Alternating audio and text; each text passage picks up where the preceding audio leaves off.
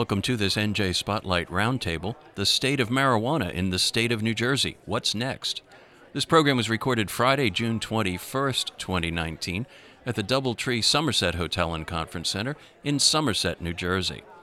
For more than a year, New Jersey's Democratic leaders have worked on a three-pronged strategy to legalize and broaden the use of marijuana in the state.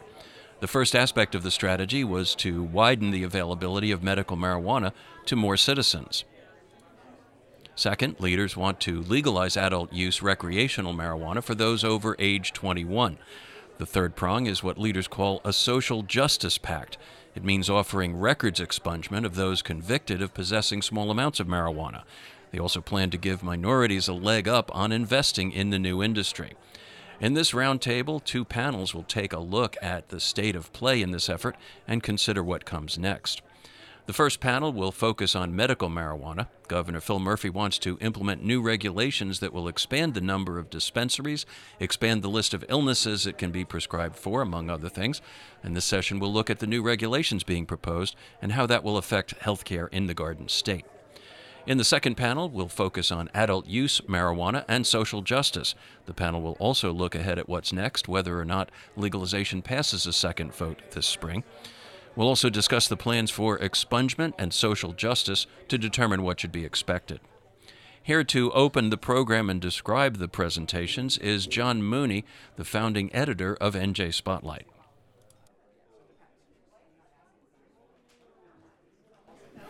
Good morning, everyone, and welcome. My name is John Mooney, founding editor of NJ Spotlight, and thrilled to have you here. We've done about 100 of these events over the course of our 9 years. The last two have been in downpours, so I don't know if that's a bad trend for us or not, but I appreciate you all braving the weather. I got stuck out there on the highway as well. As I mentioned, we've done about close to 100 of these around the state since we were founded in 2010. And as I often say, really critical to our public mission is to hold these events and bring folks together. We live in this very online world where we exchange ideas, often anonymously even, and I think the opportunity to get in the same room and talk about issues is something that we should have more of, and I appreciate you all being part of it. This topic, obviously, or this pair of topics, obviously one of our timelier. We appreciate, while they put aside the recreational marijuana, that we appreciate that they moved on the medicinal marijuana yesterday, the day before our event. I know that was planned entirely that they would do that. Obviously lots to talk about. I also want to share a little marketing for NJ Spotlight. We don't exist without the support of folks like yourselves. We're a nonprofit and really rely on donors. And we recently just started our spring/summer campaign, fundraising campaign. And as I said, it's really critical to have the support of folks like yourselves. So feel free to go to our site where there's lots of opportunities to donate. Certainly you can corner me and I will point you in the right direction anytime. But I appreciate and thank you in advance for that support. As I said, Spotlight wouldn't be here without it. We also wouldn't be holding these events, especially without support of sponsors. You all go to a lot of conferences in your lives that, carry a fee or some kind of charge. We don't. These events have always been free, and it's also part of the public mission to really allow anybody who wants to come to join us. But that wouldn't happen without support of sponsors. There's no way that would happen. And so I want to thank them especially, and I want to introduce our business development director, Steve Shallett, to say a few words about them, and then we can get on with the show. Thank you, John, and welcome, everyone. This is a great opportunity for us to expound upon a topic, as John was mentioning, which is increasingly in the dialogue in this state and around the country about the medical expansion and legalization path for cannabis, marijuana in the country. And New Jersey is at the forefront of how to do this. and yet it's still an amazingly complex topic, and we hope to unpack a great deal of it today, and we'll welcome your questions as well. There are cards on the table, and should you like to submit one, we will come around. Rachel and I will take those, and we'll kind of curate these back to Lee Kehoe, who will be moderating the panels, and we'll do the best to incorporate as many as we can. John mentioned our sponsor support, and it is critical. It's how we put these events on. It's how we allow them to be without a fee, and they also allow important entities to signal leadership around these important topics. So I'd like to, on the behalf of our three sponsors today, say a few words, as we are grateful that they've brought their support to today's event. The first being Weedmaps. So Weedmaps is a leading global technology platform powering the cannabis industry. Weedmaps fosters an online community where businesses and consumers can search and discover cannabis products, become educated on all things cannabis, review cannabis businesses, and connect with other like-minded users. Their government relations and public policy arm, which is called WM Policy, provides research and thought leadership in the field of cannabis legalization in the U.S. and around the world. Thank you for Weedmaps. This is their second time supporting us here, and we're very grateful for that. Secondly, we'd like to thank Archer Law, that's Archer PC, which is a full-service regional law firm of more than 175 attorneys with a network of 7 offices providing results-driven legal services in a broad range of disciplines and industries. Archer's attorneys are at the forefront of marijuana legalization and are advisors to retailers, processors, growers, and ancillary businesses. Archer's cannabis law practice is led by industry experts who are part of the New Jersey United for Marijuana Reform Steering Committee. They are also on the board of the New Jersey Cannabis Industry Association and are part of a select group of attorneys advising the state of New Jersey on the intricacies of marijuana legalization, taxation, and regulation. And this is also the second time that Archer has supported the event, and we're grateful as well.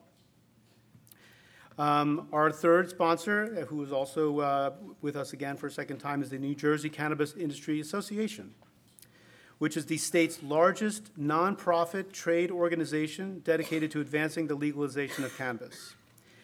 The NJCIA's mission is to promote sensible policies derived in part from best practices in other states and to help optimize the responsible growth and development of New Jersey's cannabis industry.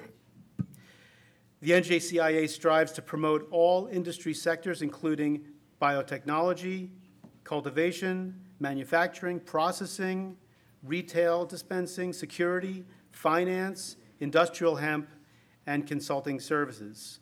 So there's obviously a wide range of considerations to properly spin up this industry in the state, and these three organizations, including the NJCIA, are involved with helping understand and hopefully codify this, and much of what they're involved with will be brought up in the conversations today. I'd like to, again, bring John Mooney up, who's going to kind of kick off our event. Lee Kehoe will be our moderator, and we'll start with the medical panel, then followed by the adult use panel to follow, and we will wrap promptly by 11:30. And thank you again for being here.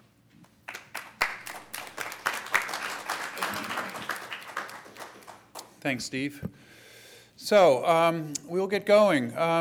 One thing I certainly want to announce, and it sets this up well, is, as many of you may know, but some of you may not, NJ Spotlight recently got married of sorts and joined forces with NJTV News and WNET in New York, and continuing to do what we do best, but we are certain in this new partnership that will only improve, and also NJTV News will as well.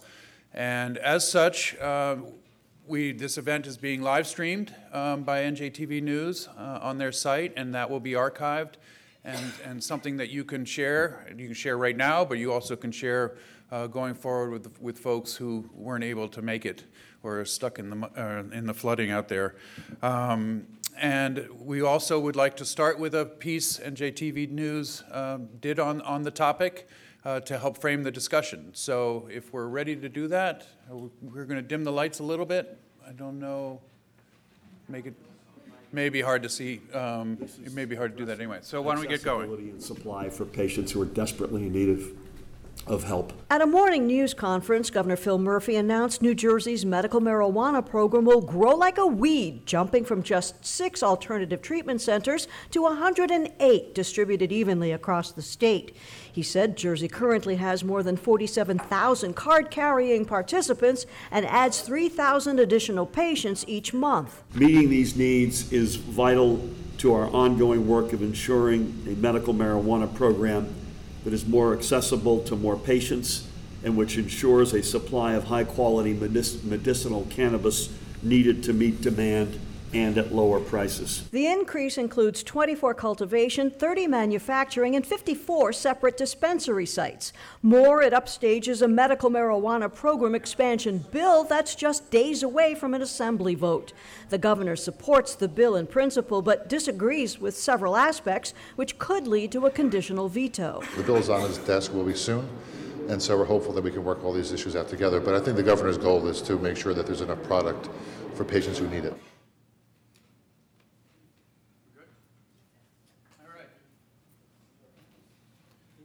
I'd like to introduce our panels, and here we come. And do we have all? Everyone's great. Okay. And again, as Steve said, we'd like to have interaction with the audience on these events, and the way we've typically done it, and we will do it again today, is if you have a question that you want to be part of the discussion, write it down on an index card, which should be at your tables. We'll be wandering around the outside.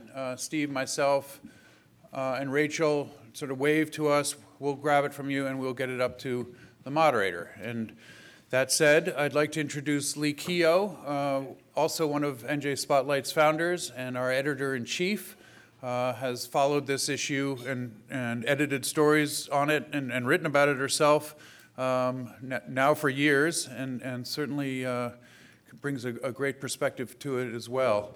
And I'm proud to introduce Lee and looking forward to the discussion. All yours. Thank you. Oh, this is working. Okay. Thanks, John. As he said, I'm Lee Keogh. I'm the editor-in-chief and of NJ Spotlight, and this is one of my favorite topics because it's so interesting, and I guess you all agree. This is the medical marijuana panel. We have 2 panels today, and we do have news, and I'm going to ask everybody to introduce themselves and whatever, but we do have news in that yesterday afternoon, the state legislature approved a new medical marijuana bill. And I'm sure we're going to talk a little bit about what's in the bill and what it kind of means, it is brand new, and it's an expansion of the program, and we do expect I don't think Jeff here wants to say this at all, but we do expect the governor to sign it because he did negotiate it with the legislature before it was voted on. So I think we can kind of think that what was in the bill yesterday is going to become law. Jeff? Sure. Good morning, everybody. Jeff Brown, Assistant Commissioner for Medicinal Marijuana at the New Jersey Department of Health. I'm really excited to be here. It's not my first rodeo on a Spotlight Roundtable. I think my first was maybe 7 years ago at this point, talking about health insurance exchanges with Chairman Conaway. I've been here talking about Medicaid accountable care organizations, all sorts of good healthcare topics, and that's just a little way to talk about my broader background. I've not always been in cannabis policy. I come from more of a traditional health policy background, working on primarily access to health care for low income and otherwise sort of disadvantaged populations. So I've been with the department for about a year and really have overseen and undertaken a dramatic expansion in the medical cannabis market in New Jersey. We implemented recommendations made by the department in our Executive Order 6 report, which has really led to the patient population expanding to now just under 50,000 patients. We should hit 50,000 either by the end of this month or early next month. We're on the precipice of hitting 1,000 physicians participating and recommending medical cannabis in the program. The bill that Lee references would help to sort of dramatically increase the provider base that can recommend medical cannabis. We've doubled the amount of caregivers in the program as well, and caregivers are people who assist qualified patients accessing dispensaries. We still only have 6 dispensaries open. There are 6 more in the pipeline, working feverishly to get those open. And then, we're only poised to continue to grow the market and to continue to improve conditions for patients and caregivers. Jackie. Hi, good morning, everybody. My name is Jackie Cornell. I recently joined a company called 1906 as their Chief of Policy and Health Innovations. Immediately prior, I was with the New Jersey Department of Health, where I worked with Jeff. And much like Jeff, my career, this is my first professional role in the cannabis space. I spent most of my career working in access to healthcare issues. The Affordable Care Act, I worked for the federal government for the last 3 years of the Obama administration, specifically here in New Jersey, New York, and Puerto Rico, working to implement the ACA and talk about what a health insurance exchange is and what is a premium and what is a deductible. Prior to that, I spent a good chunk of years working in a variety of other consumer-facing protection-like organizations, trying to talk to people about the benefits of basically how does legislation impact their lives and why should they care. And I started my career at Planned Parenthood as a sex educator. So I have been sort of at every stage of the healthcare space, and I'm really excited to bring my expertise in this arena to the cannabis industry. I think I have some slides. I'm not sure if we'll show them a little bit about what 1906 does and who they are. The name of the company is after the Wiley Act. That was the year that we made cannabis, right, with all the prohibition started. And part of what our organization is doing is not only looking to sell an exceptional product, which I'll talk about in just a quick second, but really to change the tide in the industry.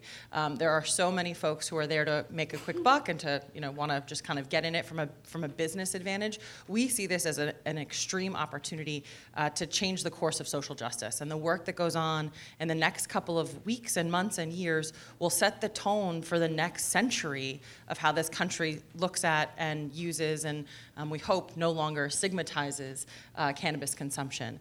I have seen by my work in the Department of Health and with just talking to a bunch of people, so many lives that have been changed by medicinal marijuana.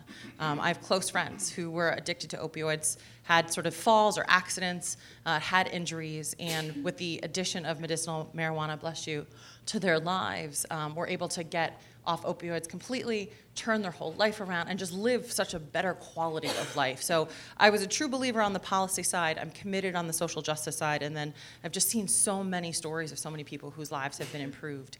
What 1906 also does, sort of just in the cannabis space, is we work to create edibles that not only use a single-strain cannabis source, but also other botanicals. And so our chief scientist came from the vitamin world and the supplement world, and realizing that for many individuals, a low-dose, fast-acting cannabis product is the name of the game. They want something to just complement their life a little bit and not to chase a high. And that was why I was really excited to also join a company that took a very medical approach almost to the cannabis industry, realizing that if we could tell doctors, yes, take one of these to help you sleep every night, is much more sort of in line with how our current medical system looks at medicine, and hopefully cannabis can get there. So happy to talk more about that in my experience and really excited to be with you all today. Thank you very much.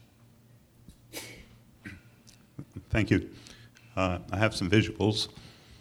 My name is Ken Walski, and I'm a registered nurse. I've been an RN for 43 years here in New Jersey. I'm also licensed in Pennsylvania. I've had a wide variety of clinical experiences. I worked in psychiatric hospitals. I worked in intensive care units and coronary care units. I was a public health nurse in the city of Trenton, and for 22 years I worked with the New Jersey Department of Corrections, starting as a staff nurse and ending as a health services manager. So I'm very proud to be a nurse. We're the most trusted profession in the country, and we're supportive, non-judgmental patient advocates. So that's pretty much what I like so much about it. We do our own assessments of patients. We determine whether a course of therapy is appropriate to be continued or discontinued, increased or decreased. So when we see the results of marijuana with our patients, and we're with our patients 24 hours a day, 7 days a week, it's no surprise that there's overwhelming support for medical marijuana in the nurses community. Now, slide please. I became involved in medical marijuana in 1993 when I met this gentleman, James Burton, at a conference in Amsterdam. The conference was basically about the discovery of the CB2 receptor in the immune system, part of the endocannabinoid system, and I was very interested in that. There were no conferences in the United States, so I had to fly to Europe to attend this. And it was an interesting conference. It was kind of my introduction to the endocannabinoid system science.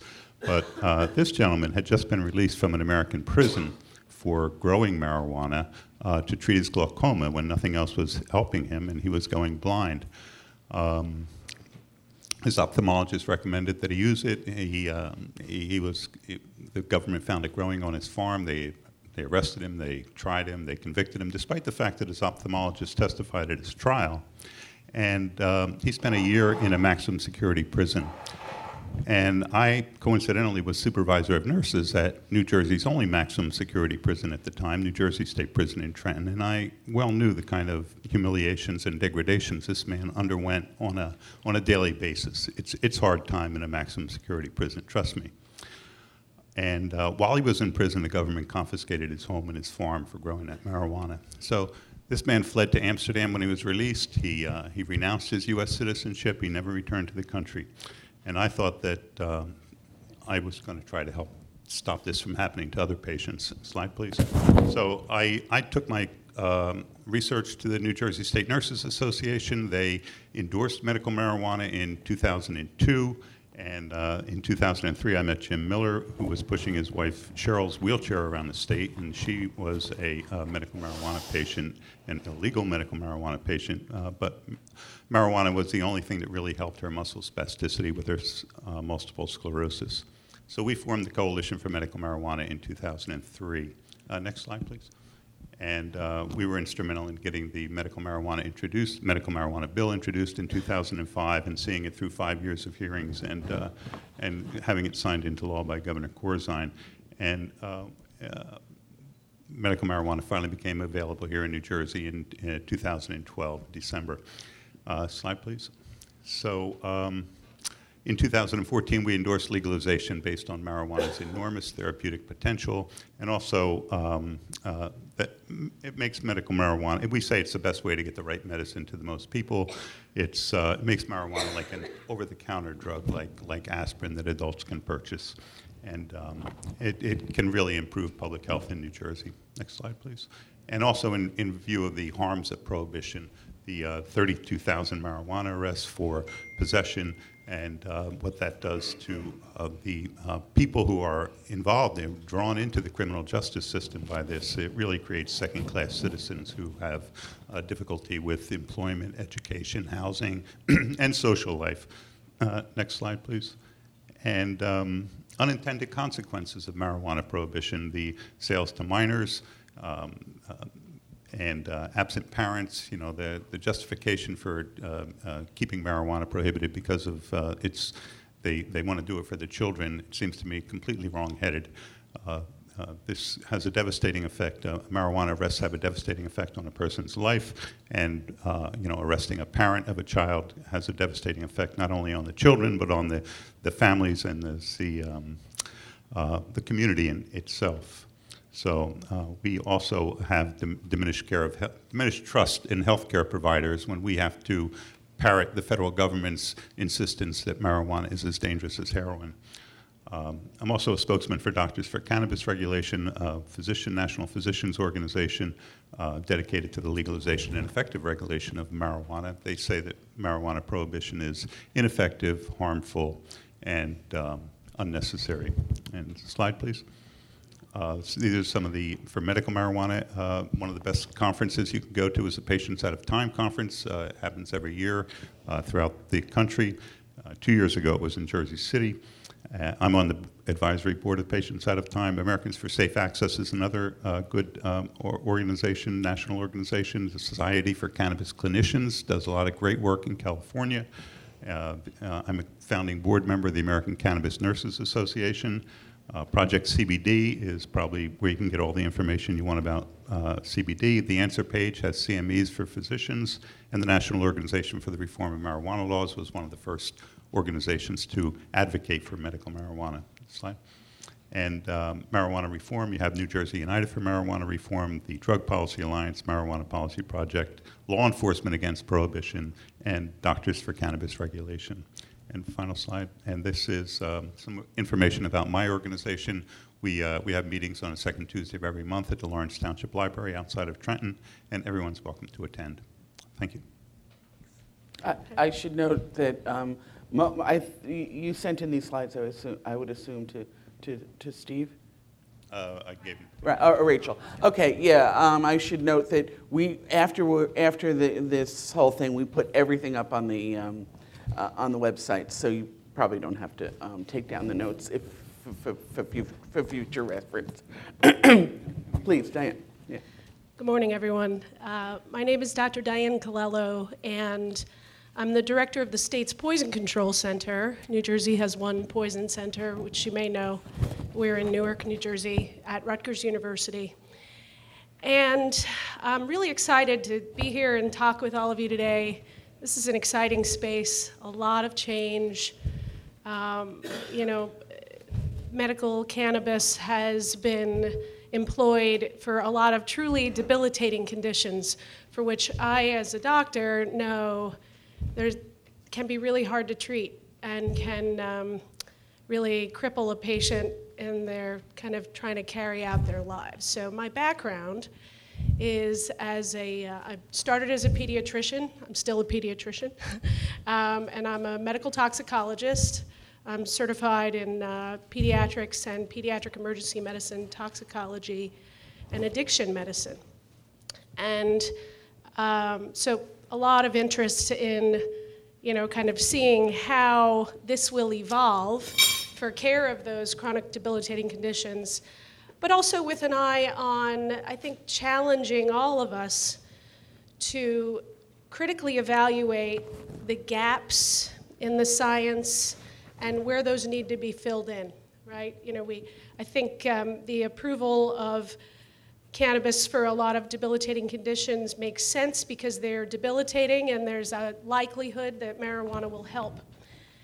But the decision to do so, we should not confuse with thinking that the science is proven. There are indications for which, medical cannabis has been demonstrated in solid evidence to really help. Chronic pain, cachexia, anorexia, nausea, vomiting from chemotherapy, patient-reported spasticity for multiple sclerosis, to name a few. But there are a lot of things for which we, I think, have hopeful evidence. There's optimism, but there's a lot more work that needs to be done. And that involves committing resources, time, talent, treasure to research and, funding and lifting regulatory restrictions on research, which we know have hamstrung this field for a long time. And I think looking at states, what I call cannabis pioneer states that have gone before New Jersey in enhancing and expanding cannabis access, like Colorado and Oregon, have done a fantastic job, in my opinion, of establishing a very robust scientific advisory committee, council, community involving epidemiologists, toxicologists, pediatricians, public health, pharmacology, psychiatry, addiction medicine, epidemiology, to kind of continually evaluate the evidence as it emerges, but also evaluate and support research funding. The state of Colorado specifically funds over $10 million in active research grants on, let's look at the efficacy for Crohn's disease, inflammatory bowel disease, amyotrophic lateral sclerosis, or ALS. Let's look at the data on driving impairment. let's fund that research and commit ourselves to finding the answers. So that's, I think, one facet of this that I'm very glad to be engaging in this space about, because I think we're going to learn a lot, and kind of getting it right and really keeping our eye on this as it evolves, because it's evolving so quickly, right? We're in a revolution, and kind of watching that and seeing what's going right and what needs to be tweaked is going to be essential. And I do just want to spend 1 second talking a little bit about formulations. So as the Poison Control Center, we know a lot about safety and packaging and prevention. And as a pediatrician, that's kind of my origins, looking at how things can be particularly in a child's environment, but just in general in an environment that can either minimize the risk of harm or of poisoning or inadvertent toxic exposures, or can mitigate that risk. And with a lot of the new changes coming out with expanding formulations, I think it's going to be very important to look at, dose size, pack size, how things are packaged. Not just child-resistant, but child-resistant, resealable, opaque. There's already really good work, I think, happening in limiting advertising where we don't really, where we don't want it, vulnerable populations, things like that. And I think that's, everybody's excited when new formulations, particularly edibles, come out, but we do know that that is a particularly, I think, somewhat new and understudied area, but also, when you look at particularly at calls to poison control centers, edibles kind of rise to the top of that list. So I think we got to kind of continue to engage in the discussion about how to safely proceed with that. So thanks very much for having me. Thank you. Maybe you two can share that, and you two can share this. I think before we go any further, one thing I would like to talk about, and I'm not sure who on the panel is, I think Jeff probably, but I don't know, what's in this bill. The bill that passed yesterday does expand the medical marijuana industry, whatever, expands it. It increases, and I do have a question here that, well, what does this mean? Does this mean that the governor's previous, it is not as expansive as the governor wanted. He was talking about 100 new retail sites. He was talking about a lot of different things. He wanted to completely keep it under the Department of Health. He negotiated this with the legislature. So it is assumed that what the legislature passed yesterday, and I mean anything can happen, so it might not happen, but it is assumed since the state negotiated with the legislature that this will become law. He will sign this. It does not expand it as much as he wanted. One of the things is I think it goes to 28? He had wanted at one point 100. He was trying to get 36, but 28 new facilities. Creates what? I can speak to what's in it. Okay. I don't want to comment. All right, on Jeff. Maybe you position. probably know it better than me. So first off, I did want to just sort of thank everyone who worked so hard on it. Michael's in the room from OLS. I think all parties involved, tremendous amount of work went into it. It does include all of the recommendations that the Department of Health made in our Executive Order 6 report, which are meant to really improve access for patients. There's a lot related to marketplace regulation. There's a transfer over time from the Department of Health to a new Cannabis Regulatory Commission, which is 5 commissioners sort of overseeing the market. There's provisions for home delivery. There's provisions for other sort of new license types like micro businesses and conditional licenses. It's a pretty complex piece of legislation.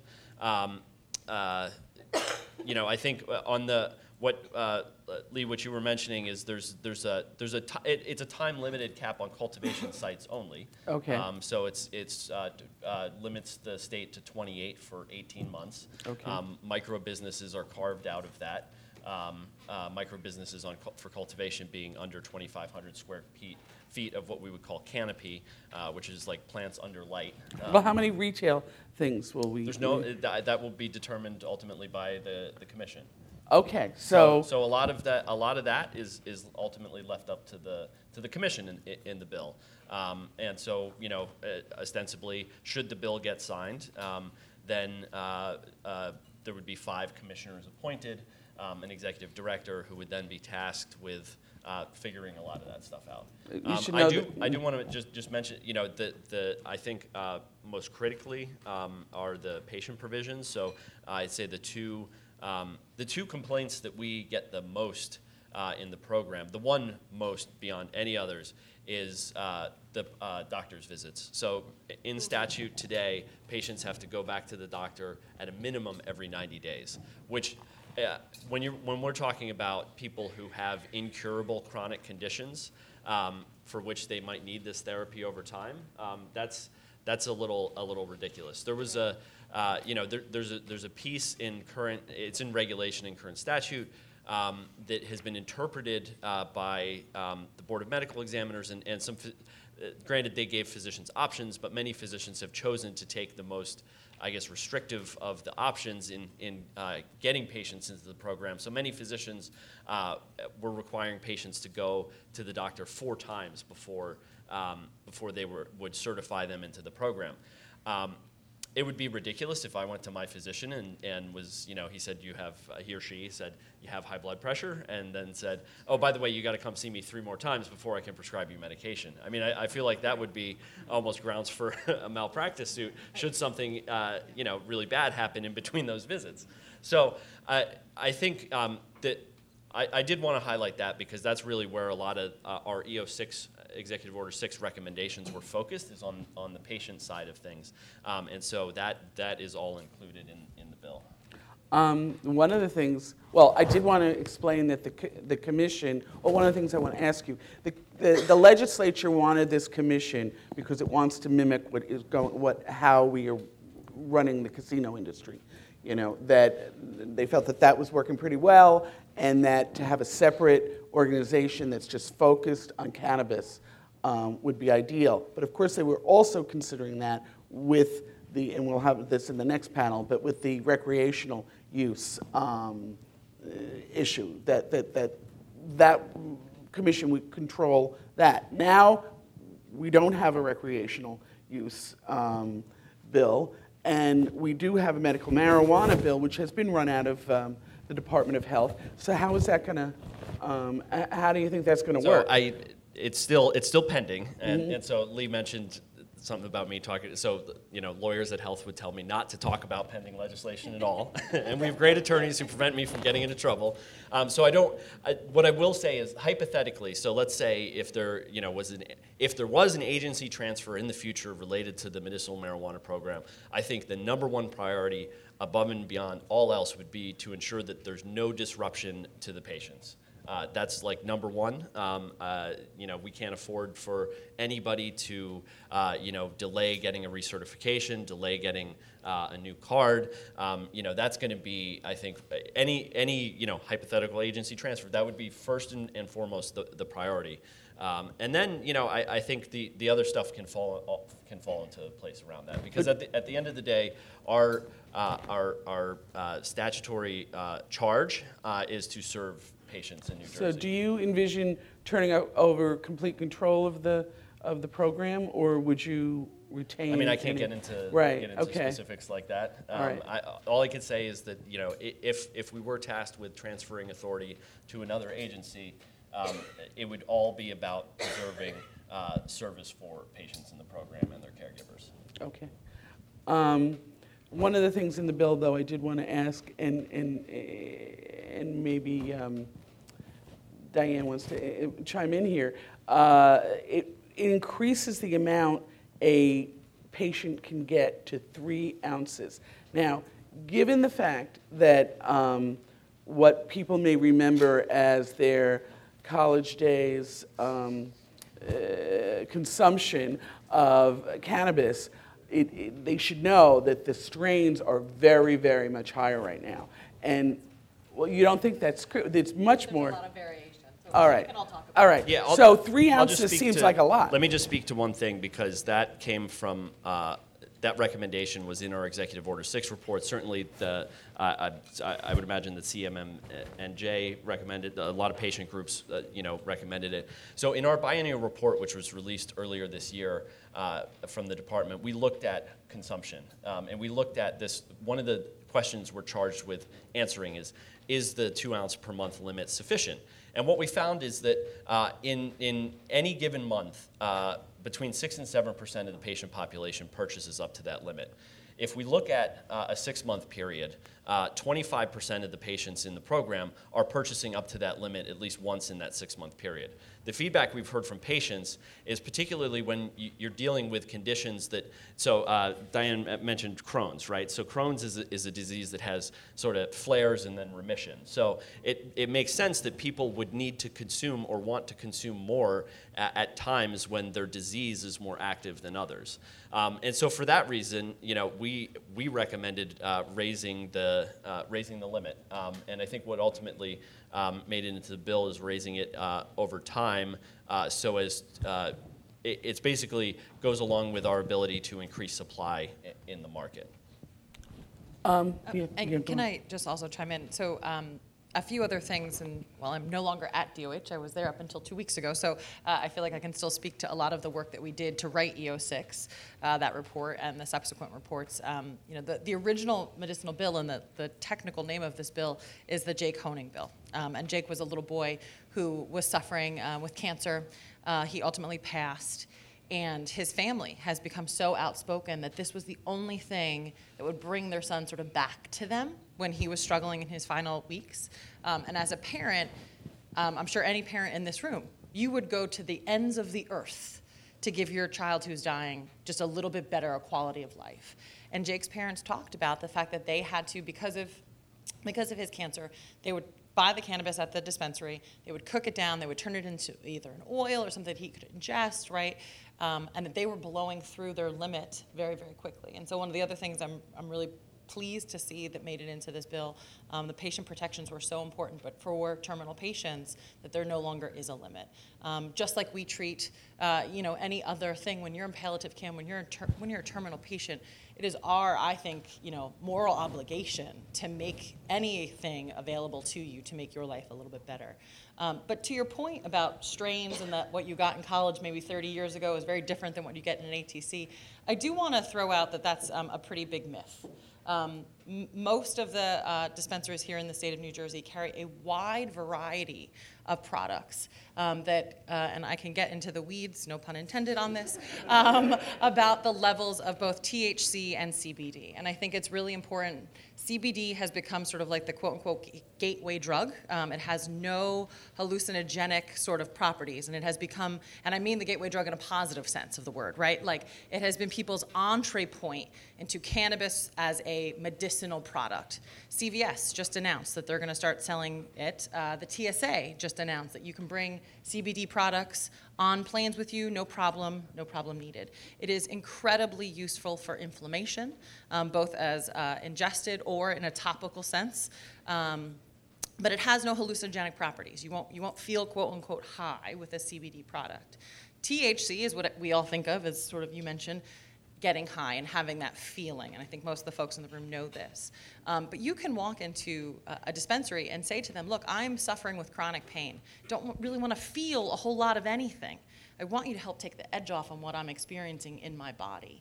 And there are a variety of strains, a variety of different ATCs that will do just that for you. And so I want to make crystal clear that it is not a one-size-fits-all. One of the other things I'm most excited about watching what's going on in other states and what 1906 is doing in other states is looking at the ways that this is not just flower, right? It's not just what can you smoke. It's how can you ingest it. We're working on a tablet. So to really treat this like medicine, right? To get this down, to extract it into a tablet. We are a pill-popping culture. And again, I don't mean that in a negative sense, but we all take, right? How many vitamins do you take in the morning, right? I've got my B12 and my D3 and my multi. And so if we're looking at low-dose cannabis products with some other benefits to it, I think we're moving in a place where it's not just smoking a joint, it's thinking about this as medicine. And so there's a lot of difference out there. I didn't want to kind of let that go unsaid. Before we leave this point, how much help or control or whatever does the prescribing doctor have to do with this? I mean, do they or should they have? I mean, you go to a doctor, you need,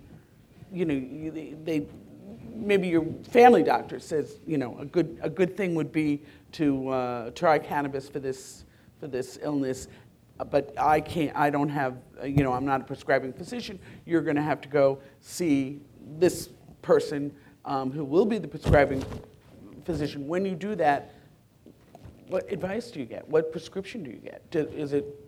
Did they tell you the kind of strains? Typically not a great deal of information coming from the physician community in New Jersey. There is unfortunately a great deal of ignorance among the physician community regarding cannabis therapy. Even those prescribing physicians? They typically do not tell you which strains to take. They refer you to the alternative treatment centers. And the alternative treatment centers are very good.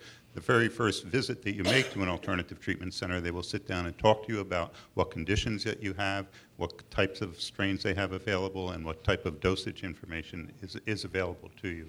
So you get that information basically from the alternative treatment centers, typically not from the physicians involved. Chime in a little bit on the dose issue.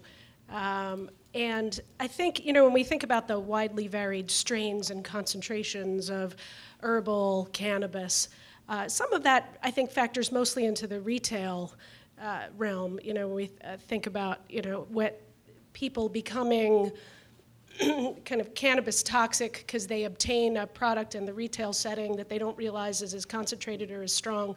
They smoke it and they become sickened. And I would say that from a, we think about dose size limitations or pack size limitations.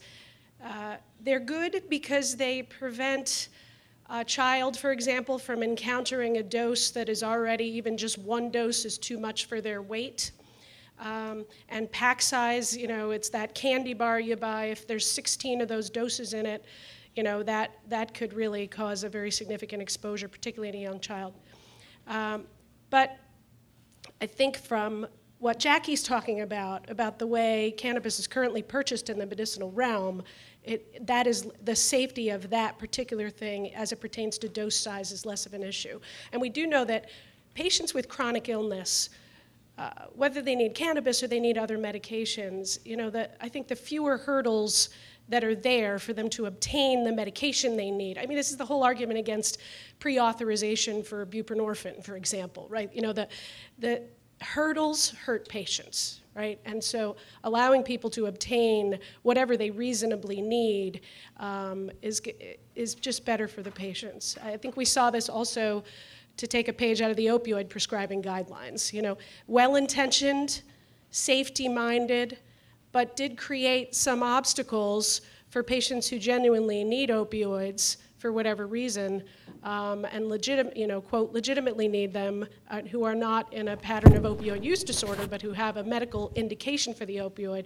Now we've got restrictions in place that are well-intentioned, but that can really get in the way of people taking care of themselves. And so we walk that line, I think, with dosing and limitation of amount that one person could obtain, where we want to have the access, and while also keeping our mind on safety. I think one of the things that's been frightening as a public health professional is seeing some of the products in other states that are, to your point, so highly dosed. So I didn't bring it with me. I usually keep it on me because I'm stunned, candidly, that it exists. But there's a product that is sold in California. That's where a friend of mine, in the industry purchased it. And it's about this big. It's probably like about the size of your thumb, more or less. And it's a jelly. And it's in like a sort of a little tin. It has 100 milligrams of THC. And on the back, it tells you that you should cut this little thing up into 16 pieces. But the whole gummy is only about as big as your thumb. And so one of the things that I think is so is so important as we move into this space is for regulators to come in and say, look, this is a piece, an individual serving, just like we think about an individual serving of a bag of chips or a traditional candy bar, has X amount of calories. And you can turn it over, and anybody can read exactly what is in that candy bar, bag of chips, or what have you. We need to make sure that as we're moving into this space with more and more products available, it is clearly labeled, this has 5 milligrams THC, 5 milligrams CBD, this is what else is in it, and folks are really clear. Because overall, I think we all want people who choose to consume, whether it's in the medicinal market or the recreational market, to have a pleasurable experience. You would like less phone calls, right? We would all like this to be less politicized. And I think the way that we do that is through that safety measure, is really working to say, this is what you're consuming. And if you choose, of your own choice, to eat 5 milligram, we have our truffles are 5 milligrams, that's your choice as a consumer. And you are aware of what you are choosing to consume. But it's very crystal clear, the same way I'm aware if I'm eating the 99-cent bag of Doritos or the $4 bag of Doritos. That's my choice as a consumer. But people should be able to know what they're consuming. And marijuana therapy is highly individualized. So 2 different people will have 2 different reactions to the same amount of marijuana. So it really is kind of a trial and error process to find what's most appropriate for the patient's condition. And the general advice is to start low and go slow, with any type of marijuana therapy. Having said that, when the bill was working its way through the legislature between 2005 and 10, their original thought was to limit it to 1 ounce per month per patient. And we fought against that, and we got them to increase the amount to 2 ounces a month. And we said that was still going to probably be insufficient for about half the patients. So. Some people just need seizure patients may need to have it continuously and through edible products that unfortunately they still have to make themselves from the flowers. So the amount that is required for individual patients is again, highly individualized. But we are very grateful to be working with this Department of Health because they've been very responsive to the advocates' concerns. I've met with Jeff Brown and Jackie Cornell, and they listened to our concerns, and some of the concerns made it their way into the executive order. So we're very grateful for that. It's very different from the previous administration. When we offered to be involved in the development of the initial regulations for the medical marijuana program, and I got a letter from the Commissioner of Health in Governor Christie's term that said they were not interested in working with or even meeting with advocates at the time. So we're very grateful for you and your work and for listening to the patients. One of the things I wanted to explore is the cost. And this bill phases out, which I think now is a 6.5%, I'm not sure, 6.5% tax. I don't know why we're taxing medicine, but right now we are, and it's phasing it out, I think, over a period of time.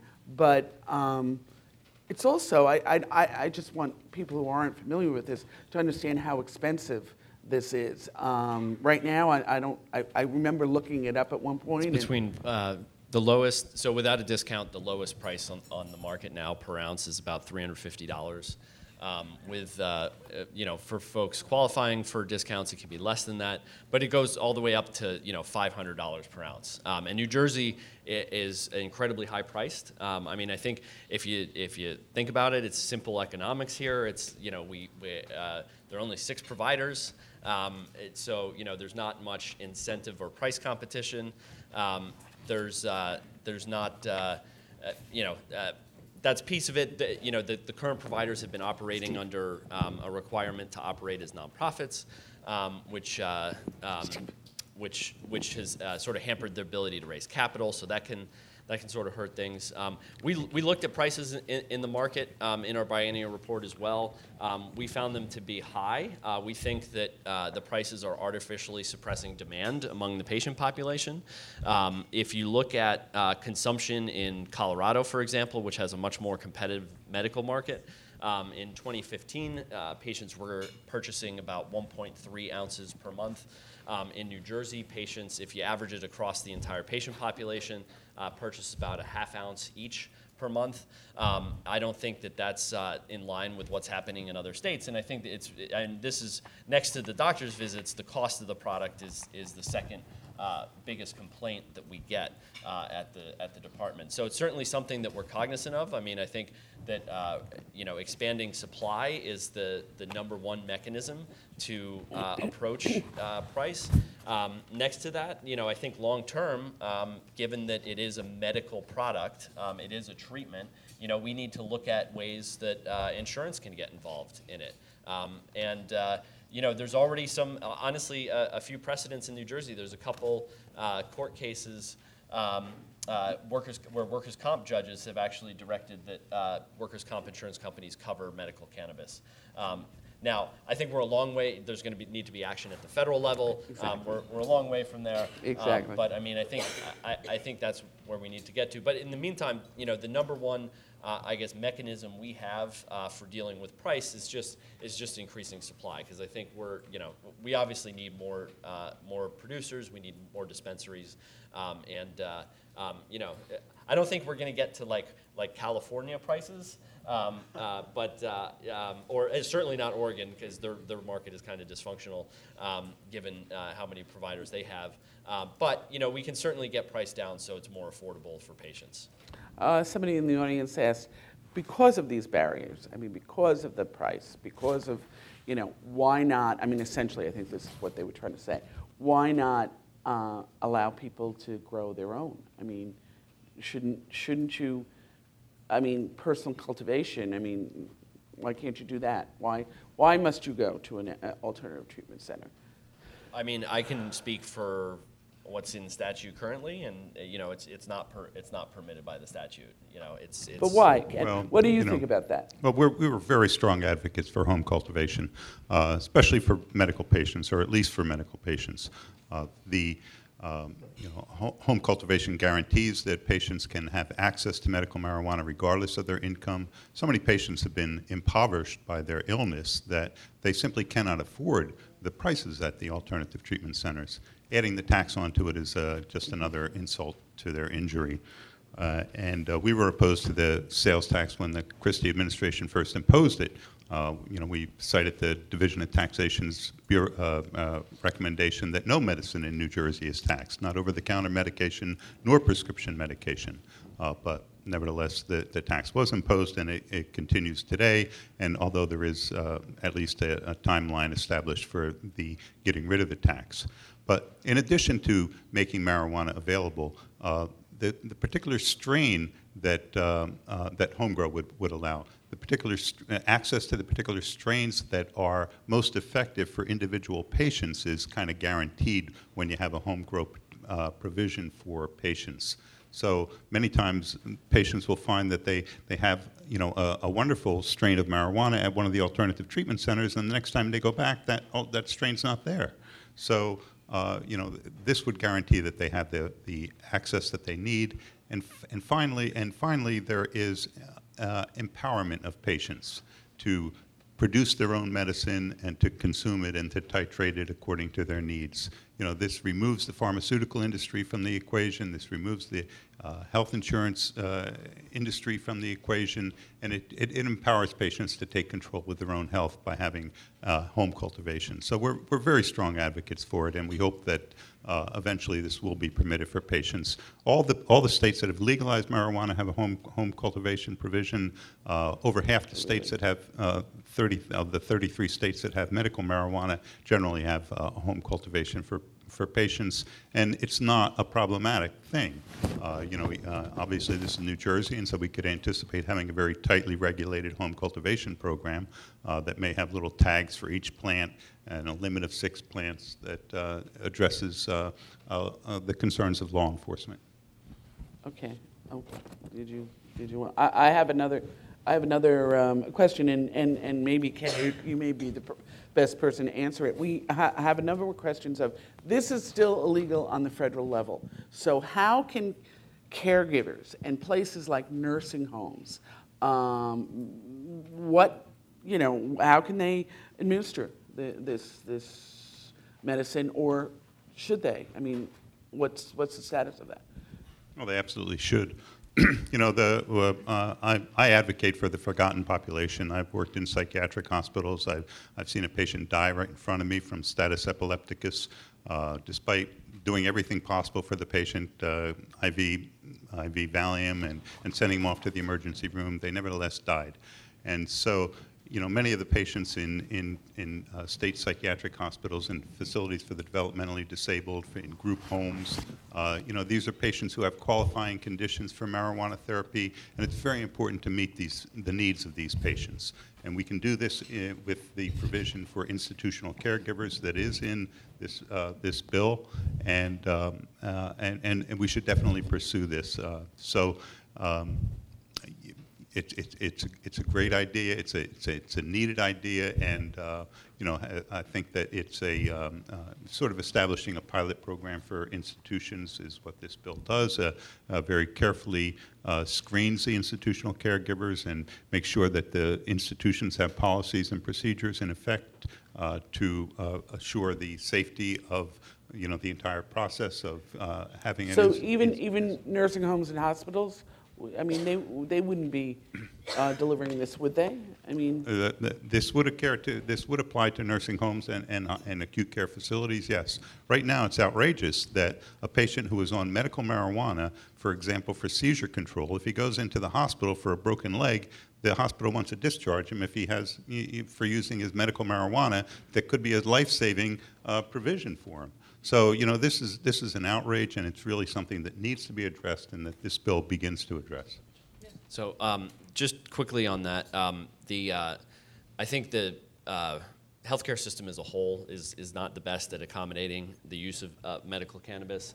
Ken mentioned the institutional caregiver provisions, which are in the bill.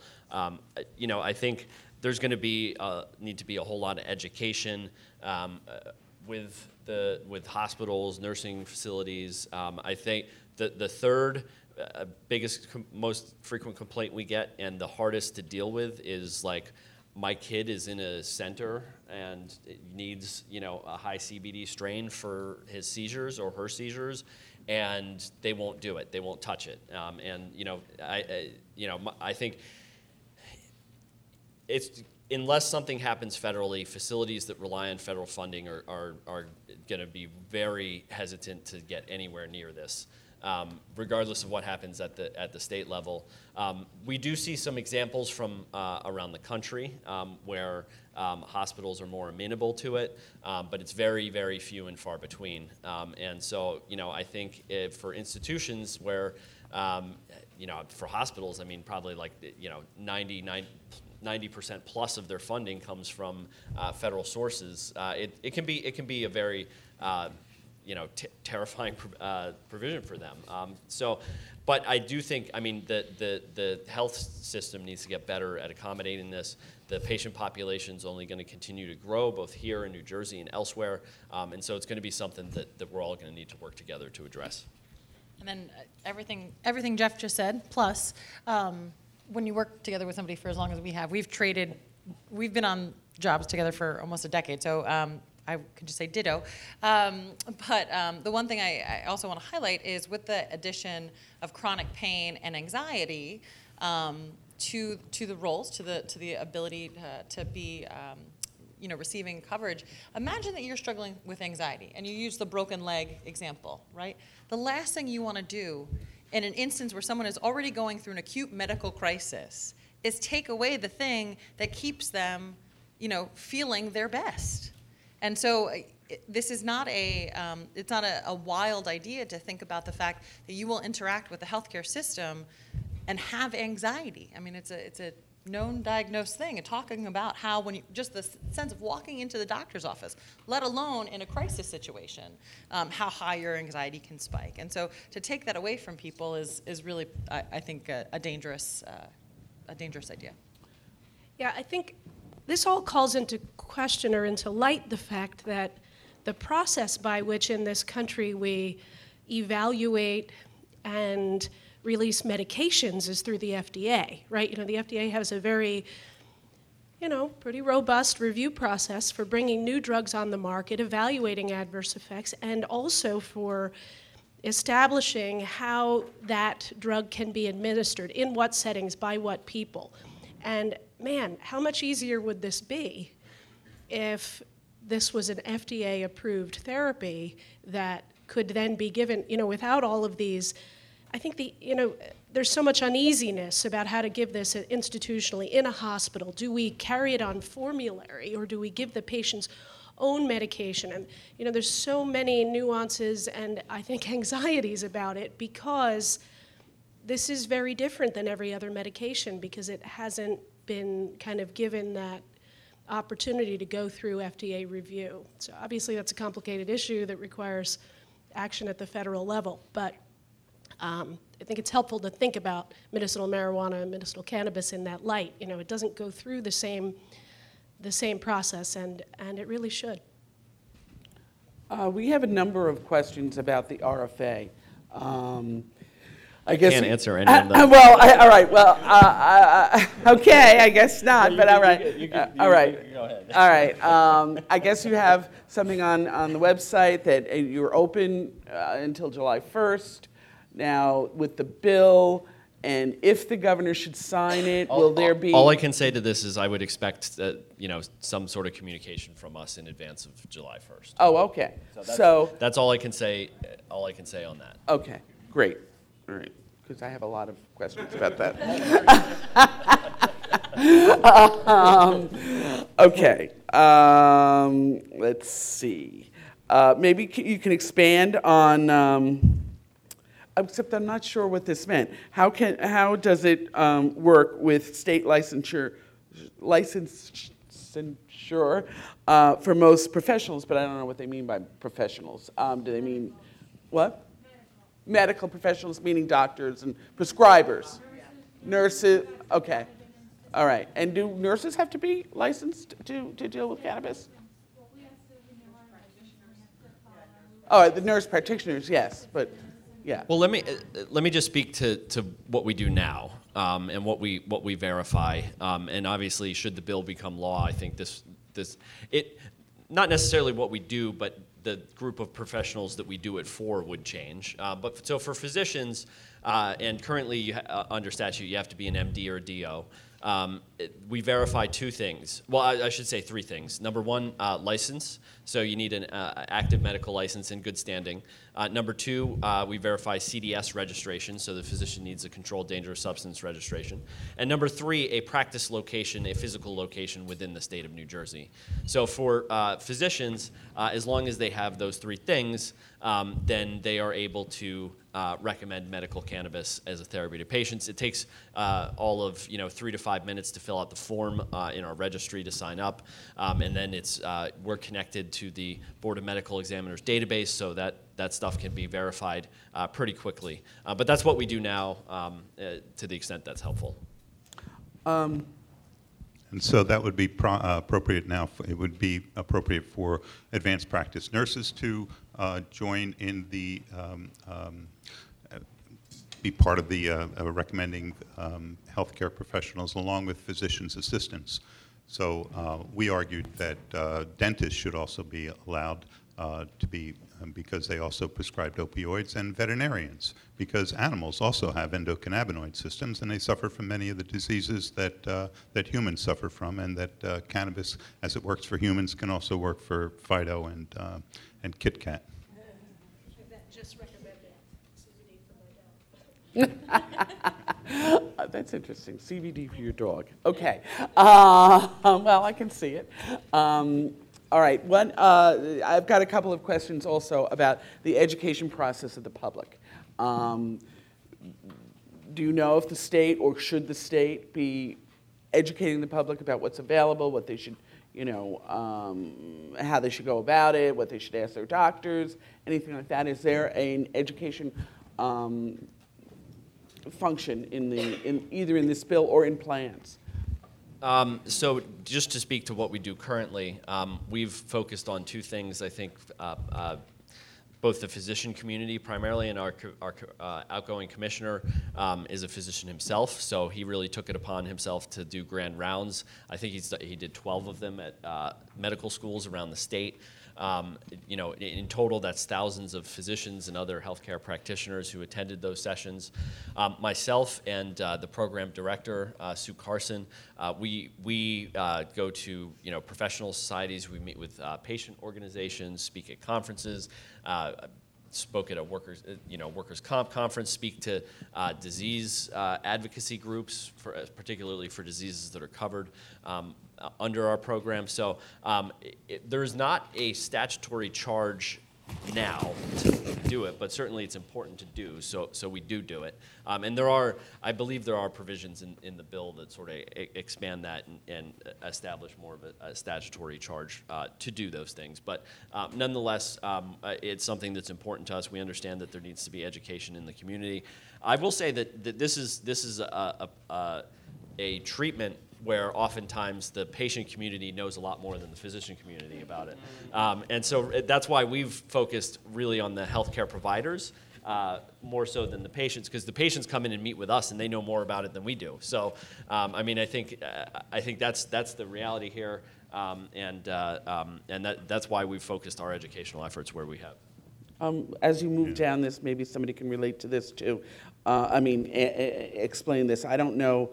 The plans to educate, get this info into PMP. I'm not sure what PMP is, but prescription monitoring program. Oh, okay, right. Okay. I can tell you that we're currently working on. It's a goal to have integration with the prescription monitoring program, I think we're working out some things on the data security side, but that is a goal in the future.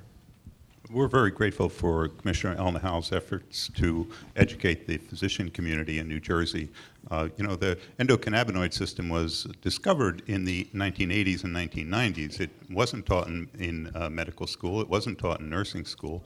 And, there really is very little incentive for physicians to go out and learn about this endocannabinoid system. And here is a new system, a newly discovered system in the human body that interacts with all the other systems in the human body, and whose main role is to produce homeostasis in the body. So it's an incredibly important system. It's an incredibly important advance in biochemistry, and we encourage healthcare professionals to learn about it. I tell young people just to hook your wagon to this endocannabinoid system, because I've been following it since the 90s, and there are new discoveries constantly about the importance of this system and how it interacts with the other systems to produce health.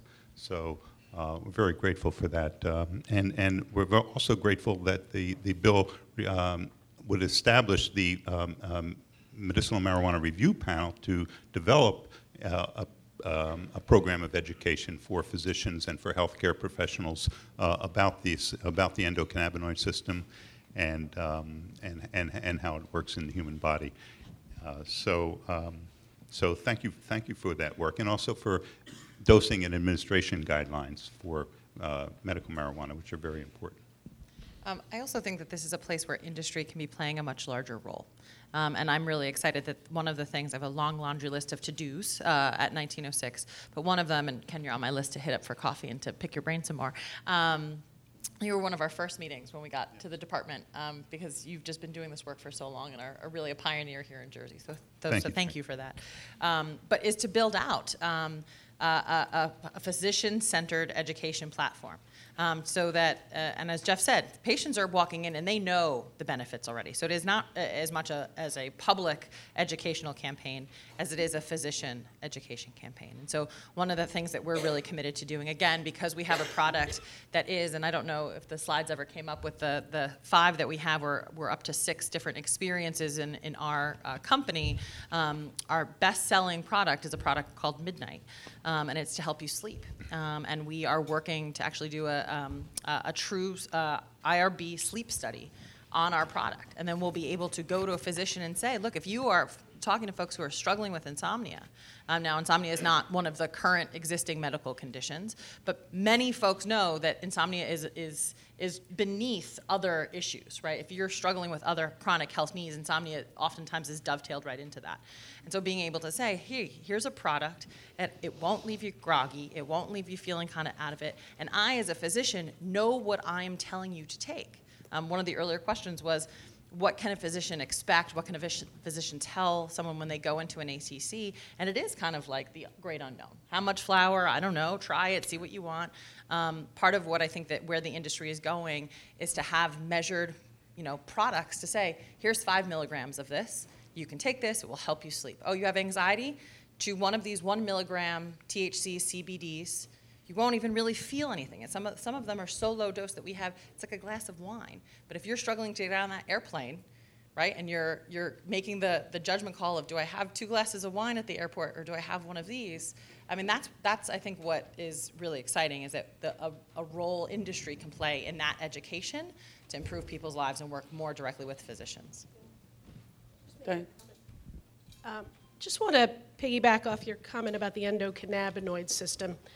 So it's really true. There's your body is already wired for the effects of cannabis. It's actually the most abundant receptor in the brain. And there are endocannabinoids, endogenous compounds that, like anandamide that the body releases to stimulate those receptors. That's why we have it, right? We don't have it so that man would encounter cannabis. But, but I just do want to advise a word of caution in that we also have an endogenous opioid receptor system.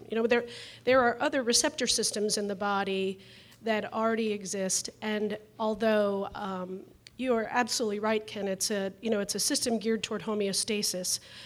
We shouldn't just assume that manipulating it from the outside will always be a positive thing. We do have to. I started off by saying we've got to really keep our eye on the science as this evolves, and I just don't, just would urge a word of caution that we do really have to watch that. Just because there is an existing wiring system for the compound doesn't necessarily mean that it's good in every scenario for every person at every time.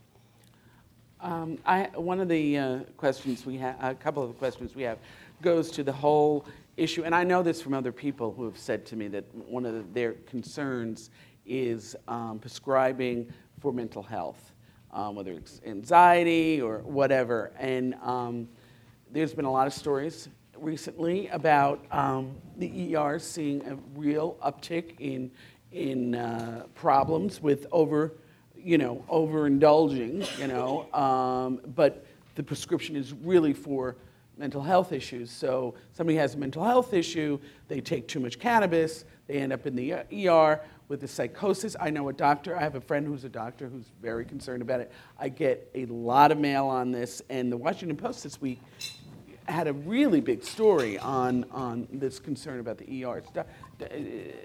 Do you want to talk about that? Sure, yeah. I think it's a two-sided issue. On the one hand, we think that cannabis may be helpful for a variety of mental health conditions. Obviously, anxiety is the one we talk about the most. But when you look at people doing efficacy research, some of it is geared toward mental health conditions. But we do have this issue of drug-emergent psychosis. And there was just a study that came out of Colorado looking at just an increase in adult ED visits after liberalization.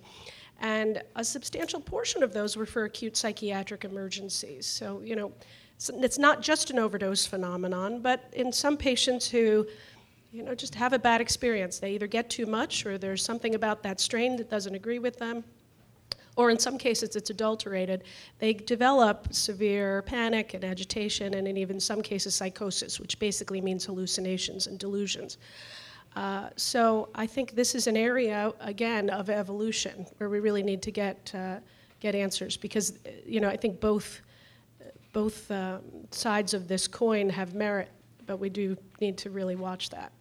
Just to, I guess, set up the next panel, I think a lot of those concerns, and certainly, there are some medical states where you get where we've heard those concerns, But I think a lot of that comes when you have legalization of adult use. And I would just say, being at the Department of Health, that's why it's critical to have public health at the table in any sort of rollout of adult use cannabis. They need to have a voice.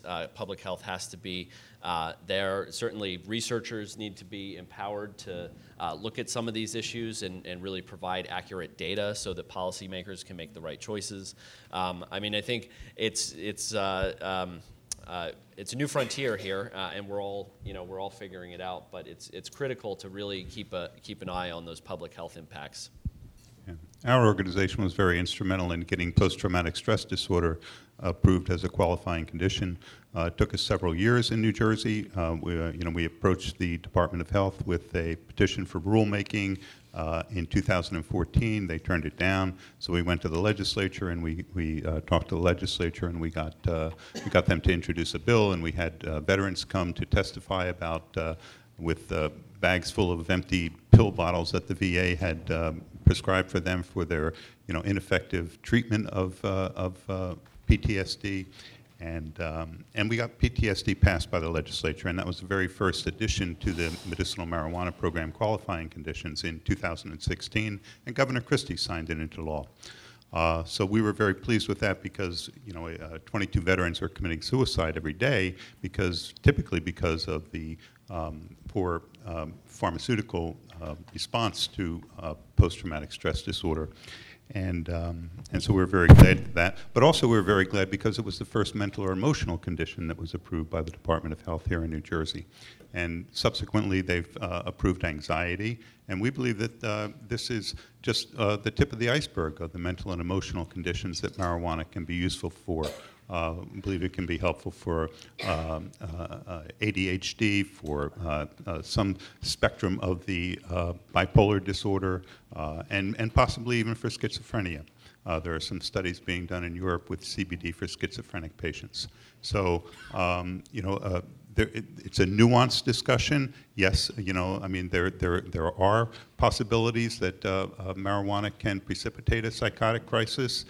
Certainly in a vulnerable population, but then so many other drugs can precipitate a psychotic crisis too, including alcohol, including breaking up with a significant other. So to use that as a justification for marijuana prohibition, we think is completely wrong, and also let's see, I just kind of lost my train of thought there. We should not just focus on the negative aspects of it, but also the possible therapeutic aspects of marijuana for mental illness. I think the one thing too, and you mentioned earlier discussion of the commission and that movement. Unlike casinos, there is true public health ramifications of a recreational market. There's obviously public health ramifications here on the medicinal side as well, but there is going to be, we talked about the physician engagement piece. In a recreational market, there does become a very dramatic pivot to a consumer-facing piece. And we've seen this in states that have gone that route, much in the same way that we are all accustomed to seeing the signs in bathrooms about drinking responsibly, or in women's rooms, drinking responsibly, drinking responsibly and not drinking if you're pregnant, right? It has become ubiquitous. We are all just accustomed to seeing those public health messaging around tobacco, around alcohol. And so in a recreational environment, there will be a very critical role for that consumer-facing, public-facing exposure. And again, it's folks who don't know what they're ingesting because they've never consumed it before. And somebody says, here, try this gummy. It's cool. It's great. Yay. And then they wind up in the ED because that gummy that's the size of their thumb that they think is one serving is 16 servings. And so how we can make sure to inform consumers to kind of, as you said, go slow, go easy. How did you say it? Start low and go slow. Yeah, there you go. Start low and go slow. But there will be a very significant need for that. The other piece, and it's sort of been mentioned here and there, the absence of research. And some of this is tied to federal funding and descheduling. But 1906 is committed, and I hope more and more folks in the industry are committed to actually throwing our profits behind research. And so that sleep study we're doing out of our own pocket. We're not obviously getting any federal funding to do that. And we hope to do more and more and more things on anxiety, on a variety of different things, because we realize that there's without research, right, in the absence of research, there's no grounds to say, well, we know that this can be safe because look at what we've done, right? We've done this true IRB. We've studied it over 6, 8, 12 weeks with a whole series of different patients and made it more legitimate as opposed to very anecdotal. And so I would just encourage everyone sort of from the industry side to lean into the research component because it helps everybody. When we sort of destigmatize this as a product that can help people's lives recreationally or medicinally, it helps us all. The Rutgers, go ahead, Diane, but my understanding was that Rutgers, and I don't remember which bill this was in, they were going to set up a special research part that would be housed at Rutgers. Is that correct? I mean, do you? I'm not exactly sure. I'm looking at some colleagues from Rutgers in the audience. I'm not sure exactly where that is, but neither am I. I just wanted to comment a little bit scientifically on, I applaud the industry-sponsored research, and I think it's an important component of establishing the science, but also the real need for public funding. And for, as a physician, when I evaluate research, you must always evaluate some industry-sponsored research a bit differently, right, than you do. Let's take something that's funded by the NIH or the Department of Health or whatever, and that is just a matter of objectivity and free from perceived or real bias. So we do need both private and public funding to get kind of behind finding the answers here. But this goes to the whole point of being illegal federally. Right. And Absolutely. Yeah. Okay. Okay. I mean, there is federally sponsored research, but you want to talk about hurdles, right? There's like multi-agency review, and there's this whole specter of the Schedule I DEA classification, and it's hard to do. There are people who are doing some cannabis research that is federally funded, but it's hard enough to get federal dollars to do research without this gigantic issue in the way. We got to wrap this up, and we will have another. But I have a couple of questions that I did want to ask before. Well, one general question that I've gotten a lot of response to, requests for. The whole issue of things like can DOH license testing labs before the commission is organized, and why. Why the cultivation versus, why is that here? What's really getting in the way of home cultivation? All right, well, that's the home cultivation issue. But there's also, why was the cultivation pushed out before other types of licenses? And I'm also confused about the micro businesses. So I don't want to get too in, because the micro businesses are in the bill.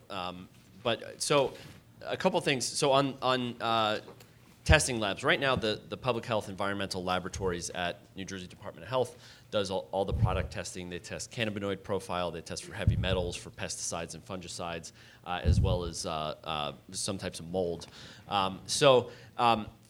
We've been looking at getting third-party laboratories involved for a little bit now. I think under current statutory authority, it's doable, but a little challenging. Should that change in the future, I think that will open that up. But nonetheless, I think as we expand the market, there's going to be need for more testing. There's going to be need for more frequent testing, and so one way or another, we're going to need to accommodate that. On the cultivation thing, the opportunity we had announced, which will change, it splits out permits, which were previously required to be vertically integrated. And when I say vertically integrated, I mean a business had to do everything: cultivate, manufacture, dispense.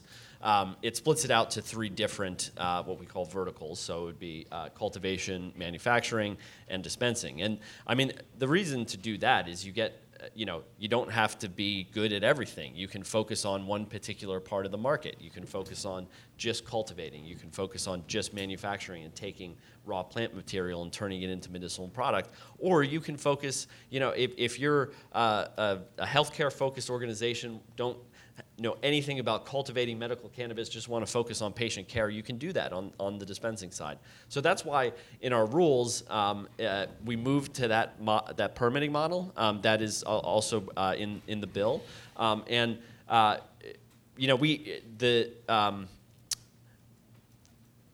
The announcement that we made that again will change is it was for the different verticals.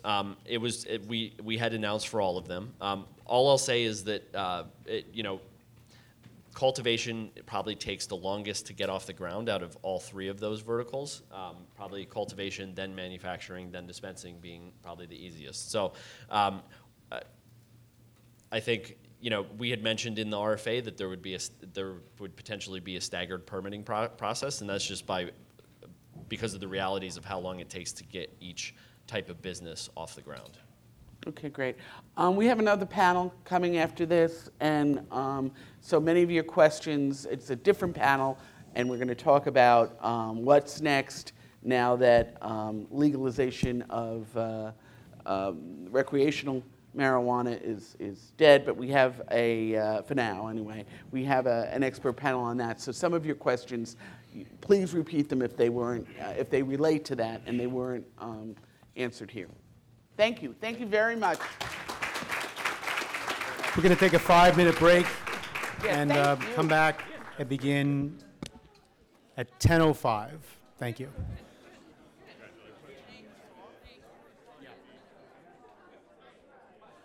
We will begin the adult use panel momentarily with another video clip from our content partner, NJTV. But first, I would again like to acknowledge our sponsors, without whose help this event would not be possible. It's a free event open to the public, as John Mooney had said. That is part of our mission as a news organization serving the state of New Jersey and covering public policy, is that these are public forum events. And our objective is to make them accessible to anyone in the state who has an interest in the topics that we cover and that affect all the citizens in New Jersey. And the sponsors, again, the three whose support is vital, are Weed Maps. I'm not going to do a full read on them, but I wanted to acknowledge them again. Weed Maps is a global technology platform that powers the cannabis industry. Archer Law, whose full-service regional law firm contains a cannabis law practice, which is led by industry experts who are also part of the New Jersey United for Marijuana Reform Steering Committee. And then also the New Jersey Cannabis Industry Association, which is the state's largest nonprofit trade organization dedicated to advancing the legalization of cannabis. Their information is linked out on the event page from today. It'll also be on the recap page, which we'll prepare, summarizing all of the proceedings from today's events, and will also contain the presentation materials, now that they are in the public domain, which will be circulated to everybody who has registered for the event. So you don't need to go look for it. We will bring it to you. It will have a permanent home on the NJ Spotlight Round Tables tab. And that is, of course, in the public domain and available for distribution and sharing with whomever you would like. So with that, I'd like to turn it actually to Rachel, who's going to give us a short spot, and then over to Lee Kehoe for our adult use panel. Thanks again. Senate President Sweeney said he's given up trying to get enough votes in the Senate to legalize marijuana. He said the legislature could go ahead with a medical marijuana expansion bill that is popular in Trenton. He said it's also a good idea to pass a bill that would expunge the criminal records of those with low-level marijuana convictions. Sweeney told Michael Hill that a referendum on the ballot in 2020 is his second choice. We were attempting to get marijuana passed through the legislative process, the legalization of marijuana, and we just don't have the votes to pass it right now. So I made a decision as the president of the Senate that we're going to move to a ballot initiative for the 2020 general election. And how difficult will that be to get it on the ballot at this point? It won't be difficult at all. In fact, that's probably the easiest thing. Then it's getting it passed, which obviously I'm not going to underestimate. But a lot of the people in the state of New Jersey truly support legalization of marijuana, and I would expect it to pass pretty easily. Murphy responded here in East Windsor, where he met with local officials to talk about his 2020 budget plan. He said he basically has a mixed reaction to Sweeney's morning announcement. The expungement piece of that is enormously important. And what we came close to achieving a couple of months ago had a historic, not just expungement, but vacating of sentences of folks in the system today, which would have been historic. So I'm all in conceptually for that. I guess the devil's going to be in the details, because the medical marijuana bill actually informs itself from the adult use bill, and that's going to have to, I think, be addressed. And as well as the expungement bill, not only informs itself from the adult use marijuana bill, but I'm not clear based on what was discussed this morning, and admittedly I've been running around and I haven't had a chance to clarify it. Are we expunging something in the past that is still illegal today? And I would just remind everybody that 600 people this week will be arrested, plus or minus, depending on the time of the year, but plus or minus 600 people will be arrested for low-end, for marijuana offenses. 450-ish of them will be of color. So Murphy sounds like a reluctant participant in the effort to get a marijuana question on the 2020 ballot. Sweeney took a couple of swipes at the governor for their collective failure to get this through the legislature. Murphy said he rejected that it had been a team effort all the way. Assembly Speaker Craig Coughlin weighed in as well today, saying he supports the Sweeney plan. In East Windsor, I'm Michael Aaron. Back to you, Mary Alice. Thank you. Mary Alice. I wish I was, more like Mary Alice. She's, now that we work at NJTV, she's very impressive in private. Okay, one of the things I'm going to ask, again, the panel to introduce themselves, but I do want to clarify, make sure, because people have asked me this. Yes, the bill is dead. We are not going to see this bill passed by the legislature this year or probably next. I think this entire effort was a big disappointment to both the governor and the legislators, but what the legislators will be doing is putting it on the ballot for 2020. Remember, that's the presidential year where Donald Trump will be on the ballot, so I think the Democrats feel pretty confident. Of course, you never know, particularly since you got to ask why it didn't pass in the legislature if this was so popular. But they're pretty confident that their plans will go forward after that. We're very lucky, actually, to have it's Farouk, right? Fauquon, I'm sorry. Fauquon on the panel, because he actually helped, if not was the primary author of the bill that died when he worked for the Senate Majority Office. Anyway, let's have the panel introduce us. I'm Fauquon Mouzan. I'm currently the chair of the Cannabis Law Practice Group at McElroy, Deutsch, Mulvaney, and Carpenter, but that has only been going on for the last few weeks. The 4 years prior to that, I was the general counsel for the Senate Majority Office. And in that role, I was sitting on the front row of that bus headed towards the legalization of marijuana for everyone 21 and older. And I was sitting there when the bill was 67 pages, and Nicholas Scutari was the only person talking about it. Then all of a sudden, it started gaining some momentum. People started weighing in. Now the bill's 120 pages. Then they let me drive the bus a little distance. Next thing you know, it's 200 pages. And I'm sitting on this bus with no seatbelt when it crashed and burned half a mile from the finish line. Very, very painful accident. But while the bill got so comprehensive, one of the reasons, and I think probably one of the main reasons, is that we wanted to think about justice at all times. And not just social justice, a term you hear all the time, but economic justice as well. So social justice-wise, we wanted to make sure that people that were victimized by our prior bad policies related to marijuana would get a second chance. So we wanted expungements to be free. We wanted to be robust. We wanted everyone to know about it. And we also wanted to send a message to the world not to discriminate in the meantime against people that had these minor marijuana offenses on their record. Had to think about economic justice as well. What we didn't want is 3 big conglomerates taking over New Jersey marijuana industry. We didn't want a situation where you need a hammer, you look for the closest Home Depot, or you need a Tylenol and you look for a CVS. We actually wanted to have mom and pop hardware stores, remember those? And we wanted to have corner pharmacies, remember those? Pharmacy knew your name. So to do that, we placed the marketplace restrictions. You can only have 1 license for 18 months. Micro licenses became an idea for smaller companies, and conditional licenses. And we wanted to create an Office of Minority, Women, and Disabled Vets to make sure 30% of the licenses went to people from those groups. We understand that there may be some economic inequalities with some of the things that we're trying to do.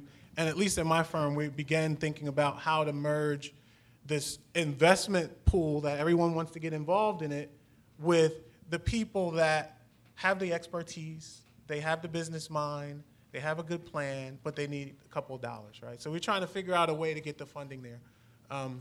What we haven't been talking about, and I hope we do start talking about, is making sure that the racial disparities that exist with the current way our laws are enforced do not follow us as we continue to make some things legal and something not legal. I would not want to be sitting here 4 years from now talking about how it's 3 times more likely for a black man to be arrested for underage use, or for driving under the influence of marijuana, or for selling marijuana without a license.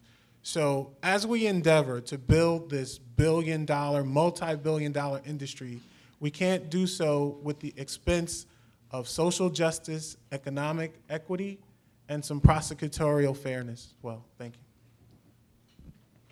Good morning. My name is Kelly Hikes. I'm the Director of Government Relations for Weedmaps. I think you kind of got a commercial about what Weedmaps does a little earlier today, but basically we're the oldest and largest technology company that services the cannabis industry.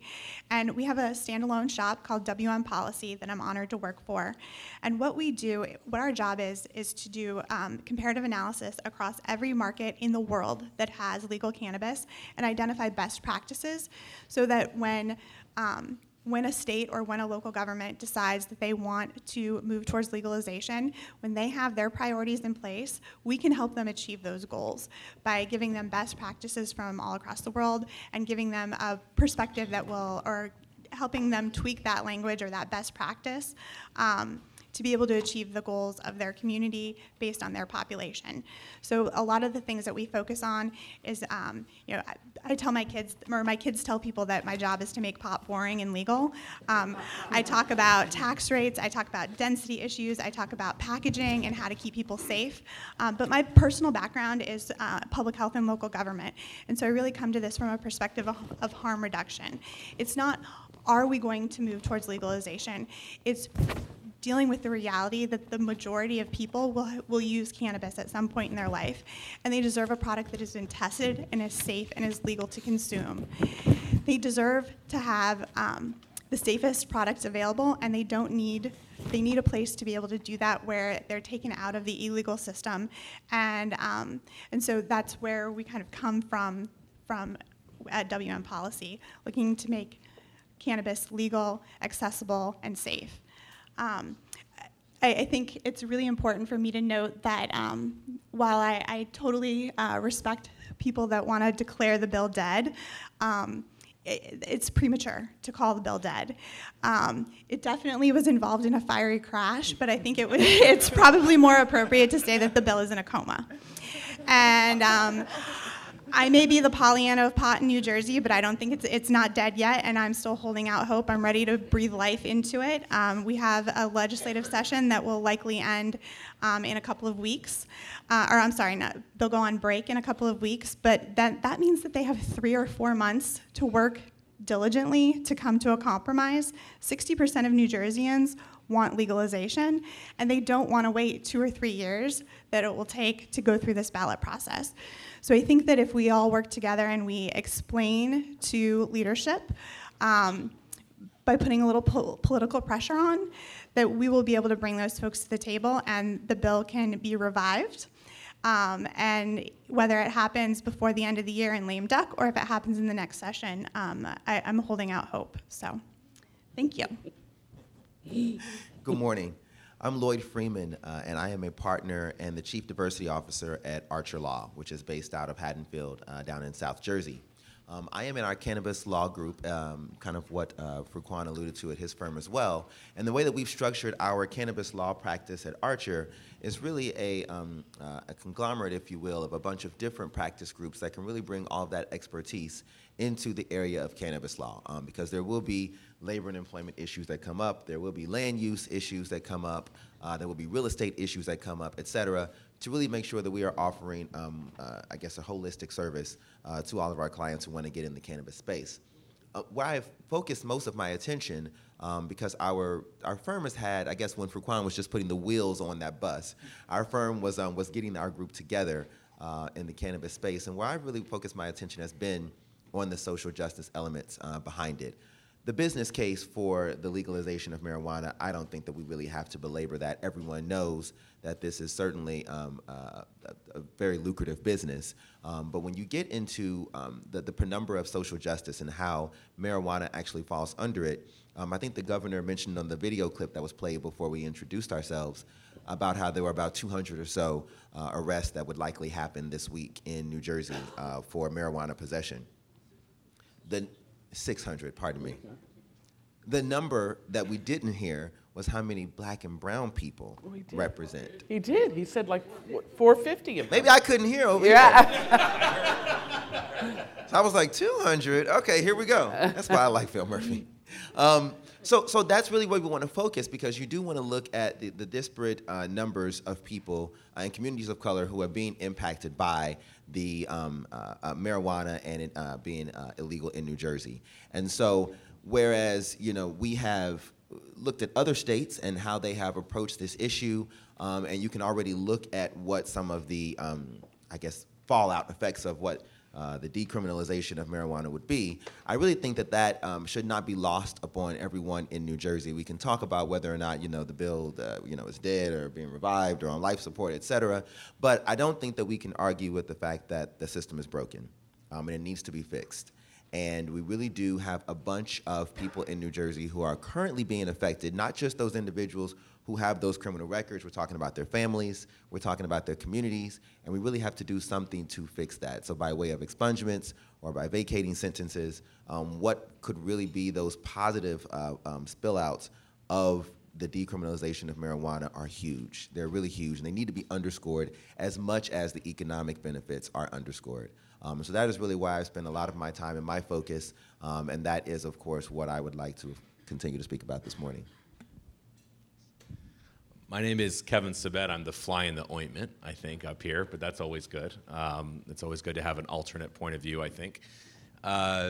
Many of you might know I'm the president and co-founder of SAM, Smart Approaches to Marijuana, which was co-founded with myself when I left the Obama administration. I was the lead for marijuana policy for President Obama's Drug Policy Office. And when I left, I founded SAM with former Congressman Patrick Kennedy, now a New Jersey resident. And we founded SAM because we think there's a false dichotomy that's often presented in these discussions, and I've been hearing it all day here as well, unfortunately. And that dichotomy is that we either have to legalize and commercialize marijuana, like the way that bill did, or we have to incarcerate, prohibit, stigmatize, and hurt people as a result of our drug laws. And we actually think we can have policies that don't fall into either of those two extremes. Why I'm not a believer at all in the legalization of marijuana, and why my organization led the fight against it and stood in front of that bus to stop what was happening, with all due respect, and we're very happy about what happened, was that the legalization is tantamount to the commercialization of marijuana. Right now, the marijuana industry is essentially big tobacco taking over. Altria, Philip Morris, billions of dollars of investment. The idea that you're going to have something really cute called micro businesses, boutiques, mom and pop there's a reason why mom and pop hardware stores don't exist anymore. There's a reason why those corner pharmacies aren't doing very well. And the reason is because in this country, and if we were in Finland or Uruguay or Sweden, maybe we could be having a different conversation, but we're not.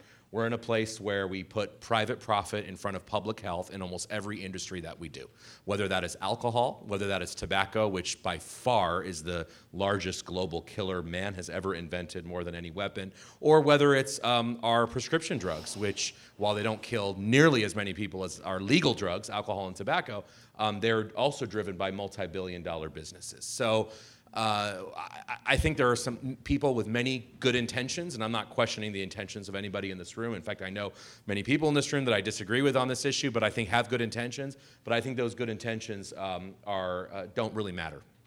And the reason why they don't matter is because at the end of the day, it will be about consolidation. It will be about big business. It will be about special interest groups. And I've worked for Republicans and Democrats.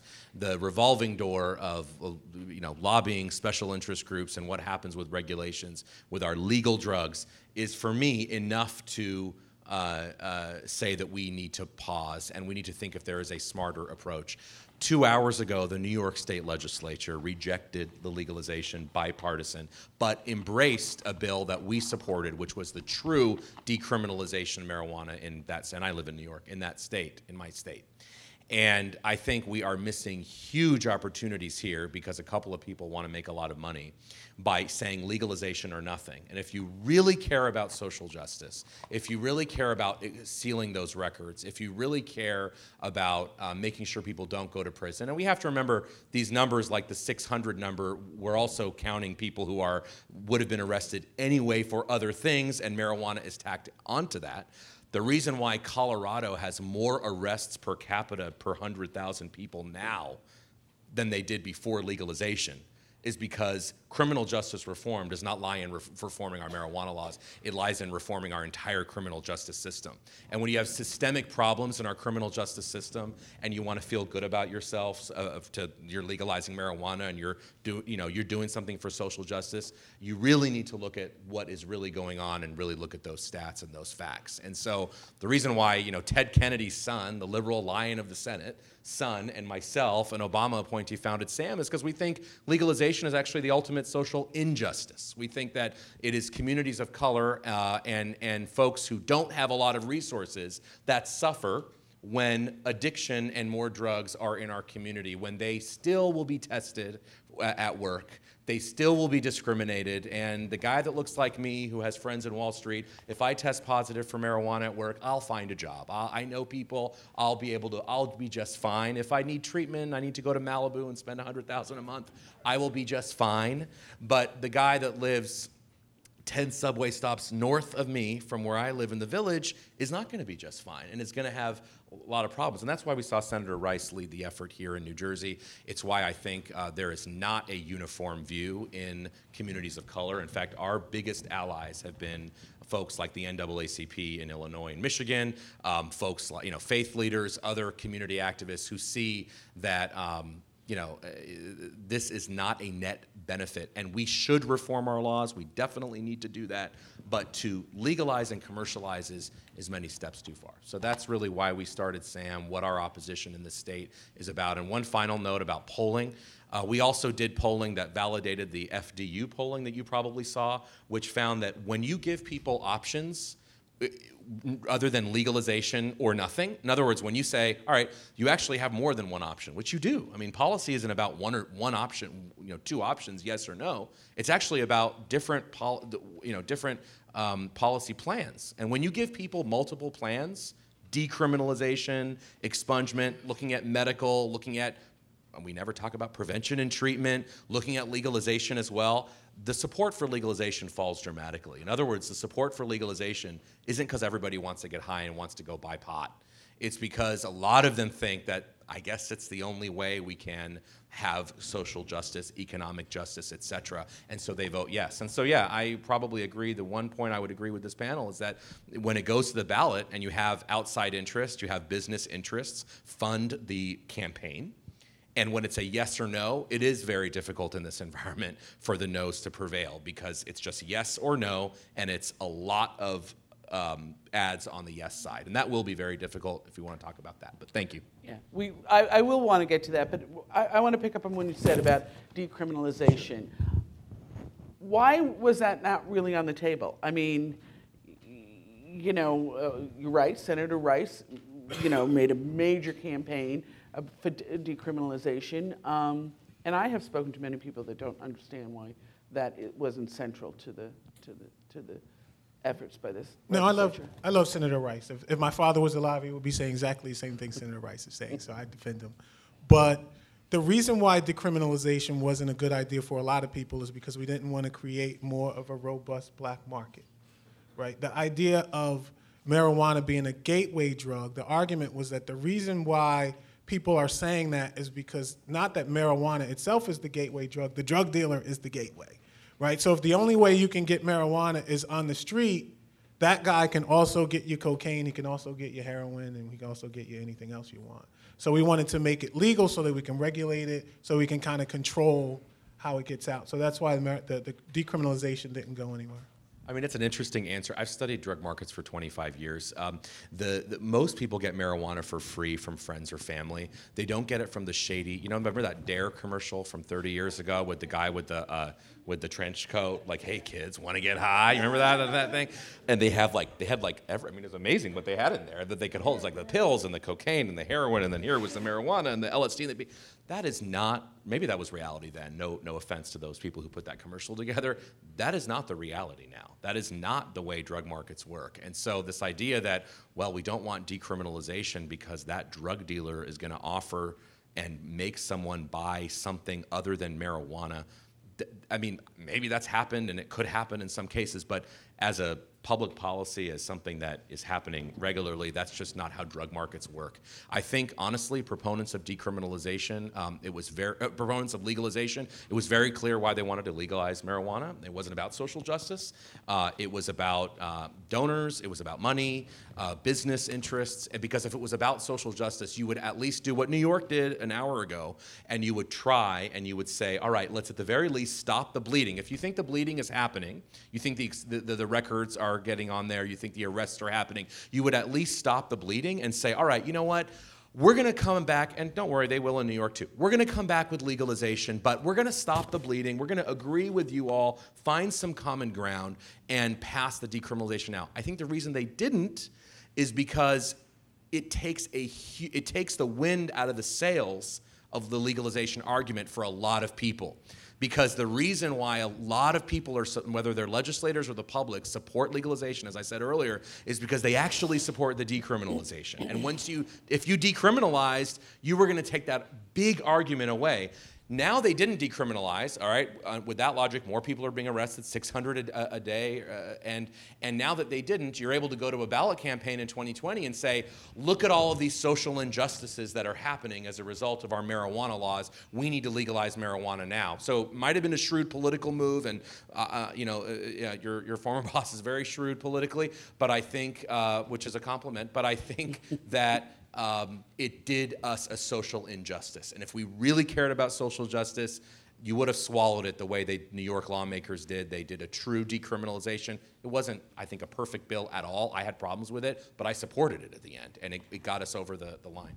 So I just have a question because I'm not familiar with New York's law. Sure. Was there, in the debate on this bill, was there any talk about the time frame in which the state is going to allow this decriminalization to kind of run its course and see what the effects are, and then when we're going to go back and revisit? Because Yeah, it's a great question. I think everything was very last minute. I mean, if we know Albany, they were working literally until an hour ago. They extended their session 2 days. It's a different dynamic than Trenton. I think people talked about that, and I think that's a very sensible thing to do. Like, okay, let's see what happens in the next couple of years. Let's see if this actually reduces it. Now, it's going to be interesting to see that, because even in Colorado, where they've obviously fully legalized and commercialized, and billboards and gummy bears and everything that, waxes and no THC limits and 1,000 lobbyists in Denver. Even with all of that, you have increases of arrests. You have increased arrests for African American and Hispanic youth, for adults, African American and Hispanic adults. When you look at per population, you have an increase of an annual arrest rate there. So even legalization didn't do that. It'll be interesting to see what decriminalization does. It may take some time. But I wish I could say that Liz Krueger, the senator of Manhattan, who is the main sponsor of legalization in New York, I wish I could say she was that contemplative and said, yes, we're going to wait 3 years and see what happens. No, they've said in 3 months, we're going to bring us back to special session and pass legalization. But they don't have the votes. The Democratic caucus, just like in New Jersey, is split, and I don't think they have the votes to do it. So I think it's also important to talk about what decriminalization actually is. New York City has decriminalized cannabis, and they still see a disproportionate number of arrests. They still see a disproportionate number of fines. Decriminalization just means that you start with a ticket instead of start with an arrest. And so the folks that are getting those tickets based on minor possession, they get 1 ticket, they get 2 tickets, they get 3 tickets, and it escalates. If they're not paying those tickets, they end up in jail. The new law is different. The new law is different. So that's not going to, what was just passed an hour ago, that's not the case. Reasonable people are going to be able to disagree, but I've read the bill, and my interpretation does not see that being a major change. And the conversations here in New Jersey about decriminalization have really focused in on the social justice aspects, and that they would not be achieved through decriminalization because there still would be that opportunity for escalation, and there would be a push towards the only place to get cannabis would be through the illegal market. So then there would be increased pressure on police to identify people that are distributing cannabis illegally and purchasing cannabis illegally. So I think it's important, again, to note that decriminalization just doesn't mean it's okay and you can possess what you have and nobody's going to ask questions about where it came from. Look, and if you look at the black market in Colorado now, obviously the underground market is thriving. So you have more people using, therefore more people using on the road, therefore more people using in public. Those are all illegal. You can't drive and you can't use in public. Alcohol is the #1 reason for arrest. I don't know if you all knew this. There are way more people arrested for alcohol than all drugs combined in our country and in our state. Why? Because it's more prevalent, and more people drink and drive than they use cocaine and drive. More people use in public. More people you sell to minors. Those are all offenses that people are still being arrested for. And in Colorado, the black market is thriving because the drug dealers. Drug dealers don't go to dental school when you legalize marijuana. It's not like, oh, we're done. They undercut the legal price. And I will admit, and I think we can all agree with this, and all public policies have pros and cons. I mean, I don't think anyone here is saying that their preferred policy, and I think I'm outvoted here 3-1, I think.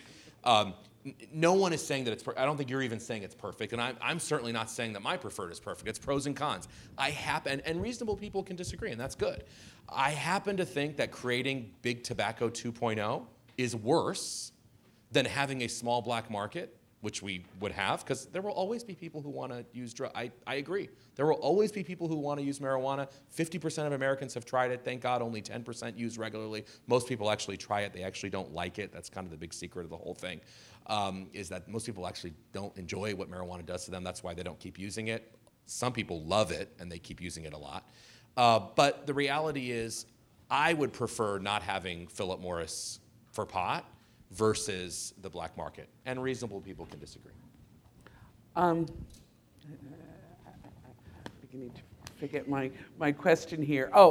Well, this is interesting that why, and I want to ask, well, the whole panel, but why couldn't it pass? And why didn't it pass in New York? I mean, Democrats are in control of both states, and yes, you say that there are differences, but really, when you talk to a lot of these people, I don't know how much of it is philosophical. With some people, like Senator Rice, it's clearly something he really believes in. But there are others, I'm not so sure.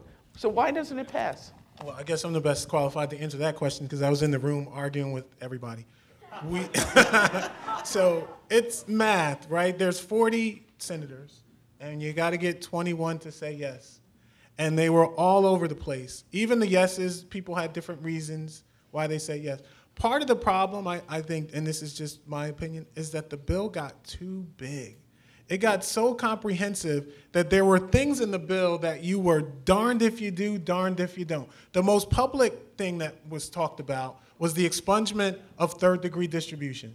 Everyone was talking about that. 5 pounds is a lot. Meanwhile, we're saying a micro license is 1,000 pounds a month. But for some reason, people were saying 5 pounds is so much marijuana. I'm like, what are you talking about? So third degree distribution is distribution of 1 ounce to 5 pounds.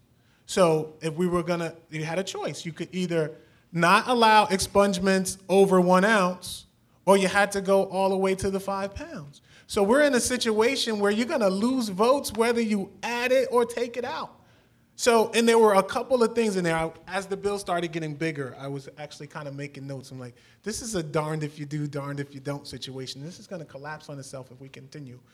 Another thing was the consumption areas, right? You had senators from urban areas, and they said, wow, the people that live in federal housing or people live in these apartment complexes, they're not going to be able to participate in the market because the landlord says no, so they have to have a place where they can go. And then you had other people that are like, wait a minute, we want cigar bars out of illegal, we don't want smoking. So now I'm like, well, if I put it in, I lose this guy. If I take it out, I lose this person. And we just got into this situation where I was at 19, I was at 20, I was at 18, change this, I'm at 17. And we just couldn't get 21 people to agree. Now, being in politics for 4 years, this is one thing I will tell you that is the absolute truth. If things go right, everyone's lining up to say it was because of me, right? Everyone wants to take the credit. When things go south, everyone's pointing the fingers at Murphy didn't get enough votes, Sweeney didn't get enough votes. I will tell you, after being there, everyone did the best they could. Steve Sweeney worked as hard on that bill, and he will tell you he's worked as hard on that bill as he has on any bill since he's been a legislator. Phil Murphy did what he could. Tom Coughlin did what he could. We just couldn't get to 21. So I have had the opportunity to work with some legislators in Illinois, and they were the first state to pass comprehensive cannabis reform through the legislature. And I think that one of the very important differences was how collaborative the leadership was. There were 4 women that really led the effort, and I'm gonna take one for the girls here and say that that was a very important part, because the way that they approached this was they met with stakeholders across the board for over a year and a half. And they talked with them, and they identified what the key issues were. And when it made it in the bill, they explained to the people that didn't want it why it made it into the bill and what they were getting out of the situation. And when something didn't make it into the bill, then they explained it to that stakeholder, and they made a commitment to come back and revisit it. The day that they passed the bill, they announced that there would be a trailer bill. They knew from the moment they passed that legislation that it was going to need continuous improvement, and they were transparent about that. And that is not a conversation that we saw in New Jersey. What we saw was perfection getting in the way of progress, and we saw leaders that were very set in their ways and deciding what they wanted, and the public process was not as open as it was in Illinois, where we saw a successful passage. I think what you also saw there was compromise. And so I think that, Furqan is correct. You had this huge, omnibus bill, and at some point everyone was trying to excise the pieces out of the bill that, of course, they were so very much so behind, and it got in the way of the compromise because there is a common goal. I mean, I guess we could also disagree about that, but there is a common goal there. And, I don't think you're going to get, I'm going back to a previous point about criminal justice reform. I don't think that you're going to get anybody to disagree that we need wholesale criminal justice reform. Furqan and I are both past presidents of the Garden State Bar Association, and so that's the Black Bar Association for New Jersey. And so we know that criminal justice reform is going to begin with making some individual steps. And so whether that is decriminalization to finding out, why the individuals are brought into the criminal justice system, or whether it's talking about the economics of it, whether it's talking about the diversity on the bench, there needs to be a wholesale conversation around it. And I think those larger scale conversations, maybe it's because you didn't have enough public comment and opinion, were lost. And I think that if you can get more of that input, if you can get more individuals who were affected, more testimony, then you could really get to the heart of why we all have a common goal here and how it could be achieved through something wholesale as legalization. A lot was said there. I'm not going to sit here. It'd be very easy to take credit and just say, well, we were the one group that did this and we put our small resources in it and we won this. There's a lot of reasons why I think it didn't work out. I think the Illinois contrast is interesting. When you have a governor like J.B. Pritzker, who has about $41 billion of programs that he can give out to state legislators, and you have a governor the governor's, as you know, the governor's cousin is the chair of the Marijuana Policy Project, I think still is, the largest marijuana industry group in the country. When you have the governor's cousin and the governor's family so invested in the marijuana business, and you have someone like JB, who's a billionaire himself, with literally $41 billion to give out in spending, you can change a lot of votes. And we actually were up in one house in Illinois, and it was clear that wasn't going to hold, because when the governor is calling each of those on the fence legislators and saying, come to my office, but you're voting in an hour, come to my office right now, and promising the world, unfortunately, politics gets in the way, and Illinois, that it has a little bit of a history of that. And I think that's what a lot of it is what happened there. We also are a small nonprofit, and we have 6 or 7 staff. We're funded by people who have, addiction problems or have had addiction problems in their family. We don't have an industry behind us we get no funding from pharma or tobacco, obviously, alcohol, any corporations. So we don't have investors. And on the pro side, I think many of you, you invest in a state to get your investment back. So in other words, you invest in legalization and the advocacy so that if it passes, you will reap the benefits of that. And that's smart. I would do that too if I was in the marijuana business, because that's the only way you're going to make money is if the law changes. We don't have that. Like when we passed decriminalization an hour ago, I couldn't call someone and said, your investment paid off. Now you're going to be paid a lot of money. Will you give me some of that? We're not getting money from passing decriminalization. So we're not able to do that in every state. And we had to focus resources, New Jersey, New York, a little bit more. Illinois was going to be very hard. And I think at the end of the day, when we were able to have 300 or 400 people per swing district in New Jersey flood the phones of these senators, it was going to be very hard for a lot of these senators to change. I actually think, and who knows, but my hunch is that the reporting, and there's been some great reporting in New Jersey, and they're working hard like Peyton and other folks, but the reporting about how close they were, 1 vote short, 2 vote shorts, our vote counts looked very different from talking with these legislators one-on-one and having people in their district see them at the post office, see them at the store, and put them on the spot about their vote. Our vote count did not look as close as 1920, as some people say. Okay, well, I've got a couple of questions about the New York, and we should bring this up now. And I've got a question here from you, for you, Kevin. Well, first of all, how different were the New York and New Jersey bills, both which failed, but were they similar, and did they similarly address the equity split and the social justice reform and that kind of thing? I think they tried. I think they were actually very similar. Others will say, well, no, there was this difference in that. I think generally they were similar without getting too much into the details. So I think they both tried to do that. Again, there was a fundamental disagreement about, whether you give a kid from Queens a micro license and then you think he's going to be able to compete with Philip Morris. There's a fundamental disagreement about whether that's going to hold and be sustainable. Okay. We should come back to the Phyllis Morris question, but before we move on too much, I wanted to read this question, which was specifically for you, Kevin. Do you believe cannabis has any medicinal benefit regardless of your feeling on legalization? And then I have a follow-up. How long do we have? Not too long. Yes or no? Well, yes, of course it has medicinal. Okay. Just like opium does, just like coca also does as well. Marijuana is a complex plant. Well, coca does. It's cocaine is in some preparation of sodium hydrochloride is used in some very specific surgeries. That's the reality of it. Opium gives us the most successful painkiller in mankind's history with morphine. Marijuana has hundreds and hundreds of components in it. It's a very complex plant. It's more complex than opium. That's good news because that means that there's a lot of it that we don't know that it's very interesting. We we absolutely need to do more research. We have called for a new schedule for marijuana that we would call 1R, which would allow that research to go on in a better way. There is a lot of research. It's a bit of a misnomer that there's no research because it's Schedule 1. We research heroin every day. Heroin is Schedule 1, LSD is Schedule 1. There's a ton of research going on with those two drugs. So just because it's Schedule 1 doesn't mean you can't do research, but it means the research is harder to do. And we have called for doing more research. I am puzzled as to why we have to vote on medicine. If I can just take us back to the last panel, I think that's odd.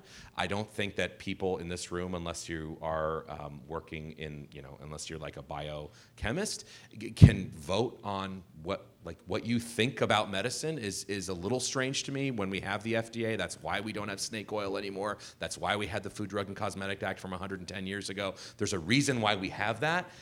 And I worry about medical marijuana and that industry making every claim in the world. I mean, CBD, which I think has a lot of promise and does, beyond promise, it shows efficacy for multiple things. But there's a lot we don't know about it, and it sort of reminds me of like aloe vera in 1986. Like, it's being promised for everything. And I think we have to be a little careful. It's very odd to me that we have places selling things, even if a state is overseeing them like New Jersey, that the FDA and the FDA-approved laboratories that actually see what's in these things are not allowed to touch. It's just a very strange system. And I get if you have cancer and 6 months to live. I get if your kid has 100 seizures a day and you could care less about what the FDA says. I have family members that have the same thing. Let me be on record. I get that if you have some debilitating illness that you can't get out of bed, we can make carve-outs for those kinds of things, for those specific ailments. And I don't think anybody, I've never met one chief of police, let alone neighborhood person, anyone who would want to get in the way of that person accessing that if there was a safe way to do that. But that is very different than allowing it for opioid use disorder, which I think is a big mistake, allowing it for certain mental illnesses, which when we look at the research, I think is a big mistake, offering it for an 18-year-old who has a backache. Those kinds of things don't pass the giggle test in my mind. But again, for those with debilitating for certain things, I think we would agree, sure, I don't care if you have 6 months to live and you want to smoke a crack pipe. If that makes you feel better and helps you in your last 6 months, go for it. The FDA doesn't have to tell you that.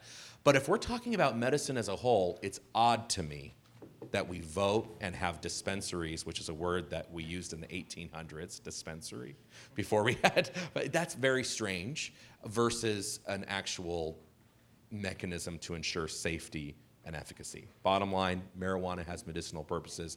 I don't think you have to smoke it, though, to get those medicinal properties. It's a very complex plant. We need more research, and it should be allowed for certain things, period. Okay, I'd like to move on to the expungement question.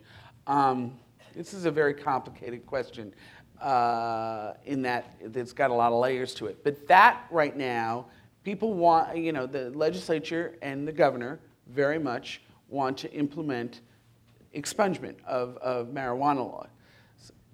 It's complex, and they're talking about doing it even this year, even while it's still, which I find is odd, but even though it's still illegal, they're talking about expunging the records of people that were convicted of it. So, my question is, where are we with this? Are we going to be able to enact an expungement law before we legalize, which is clearly going to, be, it seems to me, despite Kelly's optimism, I think it's clearly going to be at least a year or two. So how do you... I would say the answer to that is a clear yes. Like there was disagreement in the Democratic caucus about the legalization of marijuana. You had the Ron Rices of the world, you had Shirley Turners of the world. But when it comes to the expungement, you didn't have that much disagreement. I think we could pass the expungement legislation with all Democratic votes. There won't be more than 2 or 3 of them that'll. But how can you do it when it's still? How can you expunge the records of people convicted of what is still illegal today?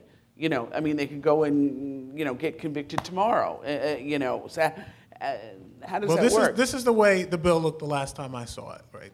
So there's generally a waiting period. Like a lot of these things you can get expunged now. You don't have to change that. You just have to wait 5 years. So what they're doing is they're making it easier, they're making it cheaper, and they're broadening the amount of people that can get it done, right? So the way the bill is, the last time I saw it, if you have a past conviction for possession or distribution up to 1 ounce, you can immediately get it expunged. Now, if you violate one of these laws after the bill's passed, now you have to wait 18 months. Not the 5 years currently, but you have to wait 18 months. If you get convicted after the bill is signed of selling between that 1 ounce and 5 pounds, that third-degree thing that caused me headaches and sleepless nights, you have to wait 3 years instead of 5. So we are reducing the waiting period. We are extending the number of people that can get it. Making the process easier as well.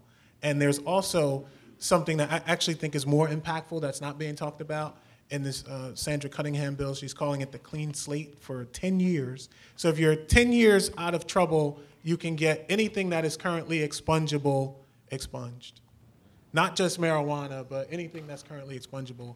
And I think that'll have more of an impact than just the marijuana-related. Is the process of expungement, I mean, a lot of people have said to me that part of the problem is that the state and municipalities, really don't have the capacity to handle all this. I mean, it's just our technology, our fantastic technology and number of people employed just can't I think they need to figure it out. Like, one of the things that's going to be a problem, because we didn't pass the adult use bill and we're not going to get this tax money, and the tax money that we're supposed to get for that was partially going to pay for the e-filing system and pay for all the changes. So I don't know what we're going to do about that gap and where the money's going to come from. Maybe we'll fight about the millionaire's tax, another reason to fight about the millionaire's tax. But we're going to... The bill makes expungements a lot easier. It's like you fill out an application for free. In 30 days, the Superior Court will tell the law enforcement, and then they have 30 days to tell the court not to do it. And if they don't, it's done. Okay. So it's a lot simpler. I'm sorry, Kevin. Yeah, no, unfortunately, I have to step out because of an obligation in a few minutes. I'll just say something and then pass it along. On the expungement thing, I think, I've heard this argument that, not today, but before, that, well, we just can't figure out how to do it because it's very hard to do. If I dream about going to Hawaii tomorrow, Facebook knows that, and I have an ad tomorrow on my Facebook feed. Like, we have figured out to do very complicated things, whether it's Google or Facebook, social media. So we know how to do expungement. It's not like, well, the only way to expunge is if we then legalize. No, again, that's a red herring argument that we heard a lot, that there's just no way to do it, and it's going to be very hard. There are a lot of ways to do it, and I think those bills we talked about, Clean Slate and others, are worth looking at. Just one final thing before I have to go. I would really urge everybody here in the audience that, who again, probably doesn't agree with me, and that's fine, that's good. It makes us smarter and better people to be around people who we disagree with. To just keep in mind the fact that marijuana addiction is real, that marijuana use disorder is real, that marijuana treatment, not for everyone, the vast majority of people, and I'll say this on the record, the vast majority of people who try marijuana will not have a problem with it. You heard me say that. But there is a certain proportion of people, and a growing proportion, because of the potency of today's marijuana, where this is a big problem. And when the fact that we now have more youth in New Jersey in treatment for marijuana than all drugs combined, not because a judge sent them there, but because their parents sent them there because they were dropping out of school and their lives have changed, there is a reason why the American Academy of Pediatrics, both the New Jersey chapter and the national chapter, was against this bill for legalization. We didn't mention that. There's a reason why the Medical Society is against legalization. We didn't mention that before, because for some people, not everybody, this can have serious health consequences. And for those in the industry, who I think are a lot of people here in this room, who are looking at the green rush and all those things, and by the way, I hope you got in on it a couple of years ago, because the big guys are buying everything up.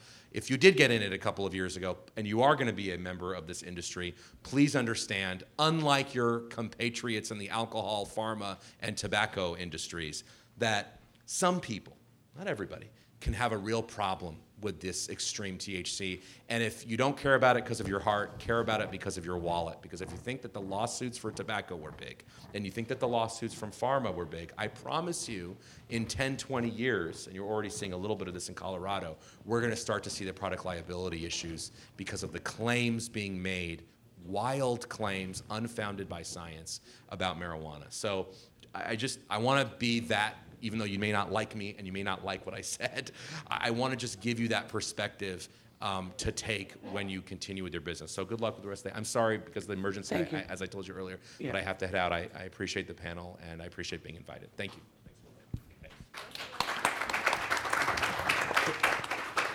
Fruquan, I know you were speaking just a minute ago about the how it would actually work procedurally with expunging while it's still illegal. So did that speak at all to the vacating of sentences? That I didn't see. I'm not sure. Okay. No, I don't believe so. Got it. So it's like dismissal of pending charges, and then there was a expungement if you had it in the past, and in the future, shorter waiting period.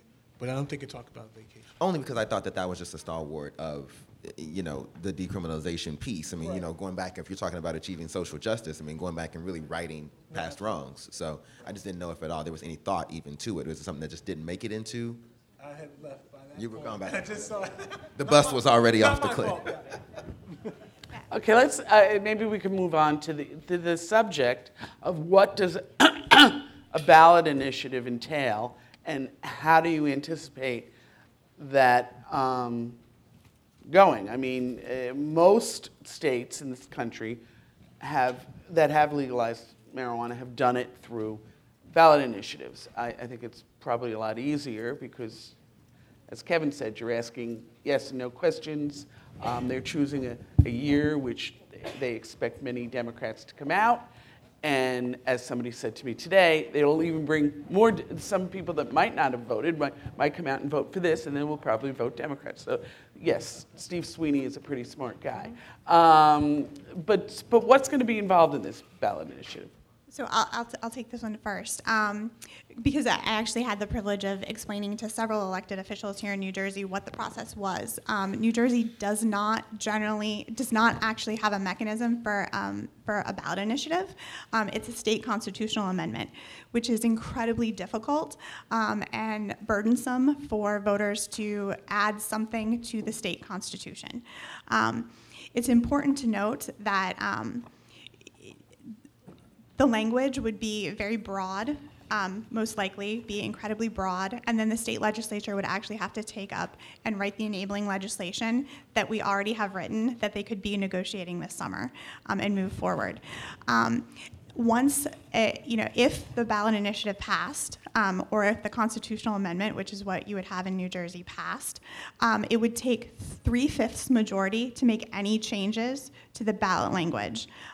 So whatever the people voted on, 3/5 of the legislature would have to vote to change it. And then it would have to go back to the voters for a direct vote. If they can't get 3/5 majority in one legislative session, they can get a simple majority in 2 consecutive legislative sessions, and then it goes to the public for a vote. So just keep in mind here, it's very difficult to get a supermajority. So realistically speaking, you're going to have 2 legislative sessions, so that's 2 years, and then you have a ballot initiative that has to go to the people that you're adding at least 9 months, likely another year, before you get certified voting results. This is an industry that moves incredibly fast. Again, I go back to Illinois, where the day that they passed the bill, they said a trailer was coming because they learned things the day of the bill that informed them that they wanted to make cleanup language. So the idea that we would be putting ourselves in a situation where it could take 2 to 3+ years to course correct is very dangerous, in my opinion, especially when the bulk of the work would still need to be done through the legislature to do enactment and then to build out the program in the rules and regulation phase. So a ballot initiative pushes everything down the road 3+ years.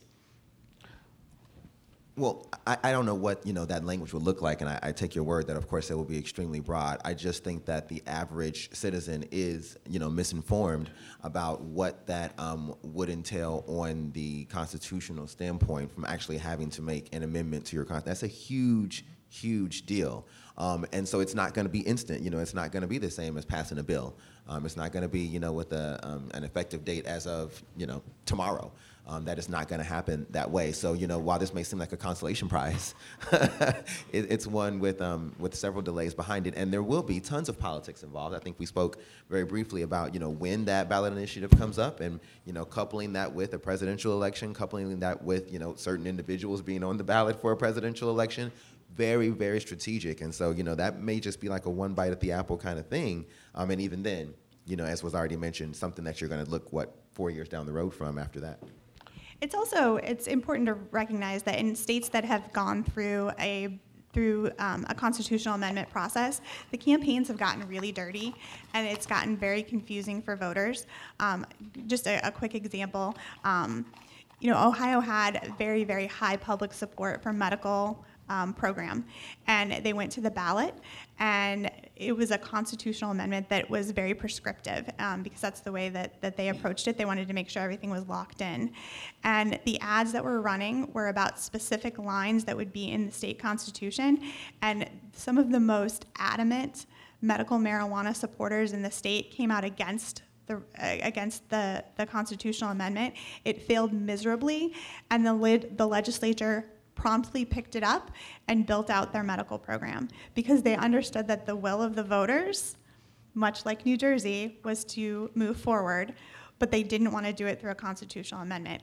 I can give you, a half dozen examples of this, but I'm from Ohio originally, so I like to give the Midwestern sensibility argument. I think New Jersey voters are that much more sensible in that they're already demanding that the legislature move forward and don't bring this to the people. They've already spoken. They've made their voices very clear. So I just want to co-sign what Kelly said earlier. That the ballot question is going to be very simple. It's going to be, are you in favor of freedom or are you in favor of prohibition? And then most people are going to vote yes because it's going to be designed for most people to vote yes. And once that's done, we'll dust off this 200-page monstrosity that we dealt with and then try to pass it. Now, it would be totally different than it was the last time because now a lot of the senators will have cover to vote yes. So that is the reason why when Kevin was here, he said his number was much lower than my number because when they were talking to Kevin, they were like, oh, no. And they're talking to me, don't tell anybody, don't make this public. If you get the 20, you can count on me, but don't tell. But that's the reason because they didn't want publicly to say they voted yes before they actually had to vote yes. But if you get a ballot initiative and the public says we are behind this, then they can stand up when they get reelected and say, I had no choice. This is what the people wanted. My choice was to make this as best law as I could. That's the people wanted the law. I had to.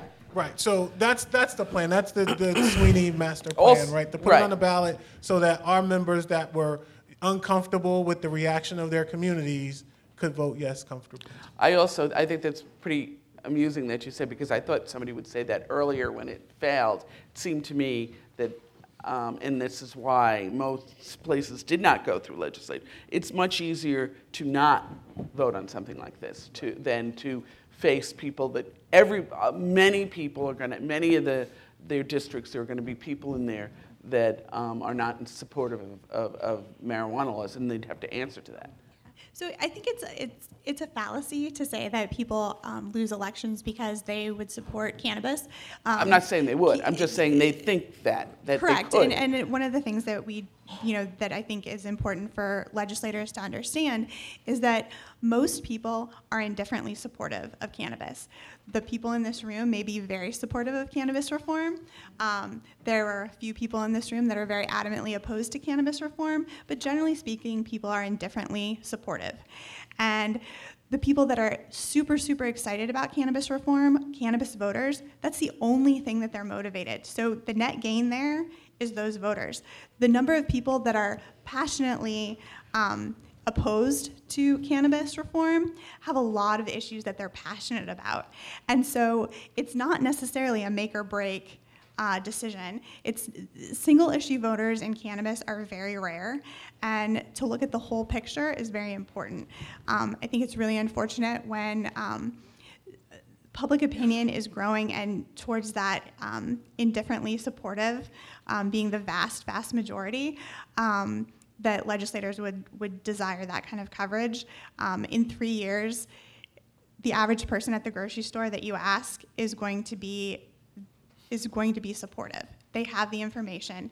Right now, the average person at the grocery store is supportive. So I wish that they would take that into consideration and help move New Jersey forward and give people what they need. I also think we're surmising, of course, on what ballot initiative language would look like, but we lose all the intricacies. I think, Furquan was talking about, how complicated the bill was, meaning, all the different provisions in there, but then you lose all those other special pieces when you get to talking about, like the number of pounds, or you lose all those intricacies talking about the expungements and how they're going to be rolled out and actually how you're going to deal with them. You lose that when you get to a ballot. You do go to a yes or no, click this button or click that button, and you don't really get other pieces of the marijuana decriminalization that are very, very much so methodical and needed for the social justice benefits. I think the idea, Lloyd, is that once the public says yes, then you still do the legislation, right? So then you get to put all this stuff, like the same thing we did with the bail reform. Once people said, yeah, we want to reform bail, then they still have to do it through the legislature. They have to do the work, right? Kelly, I would also say, but you talked about the constitutional amendment, and correct me if I'm wrong, we have constitutional amendments on the ballot most years. And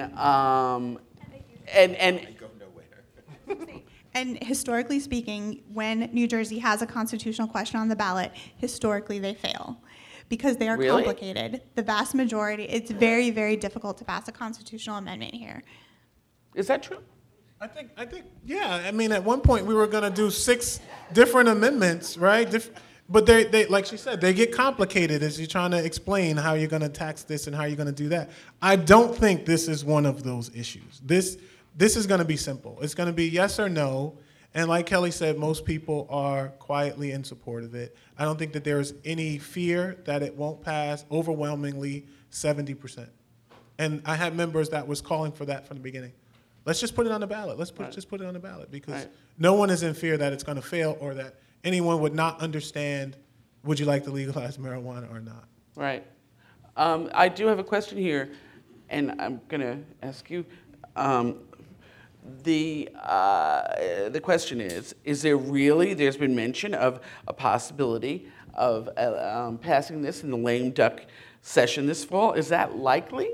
Well, if Kelly has her way, probably. No. I will say, working in the legislature, I've met with Kelly I don't know how many times, and she has advocated and she has fixed things that we had wrong. She has explained. So it's possible. Do I think it's likely? I don't think it's likely. I don't think it's likely either. I think that what we have to see, again, I am the Pollyanna of pot in New Jersey, and that is my role. And I am also, what we haven't seen is an uprising, a swell of support from the public. And I think that if we saw that, then the likelihood of passing during lame duck would be much higher. Possible and likely are very different. Okay. It is absolutely possible, and it would be much more likely if people picked up the phone and called their representatives and demanded it. Let me say something about it. I think she's absolutely right. There wasn't a cry for legalization. Right. The only voices you heard was opposition. Mm-hmm. And everyone that was in favor of it, it was mostly silent.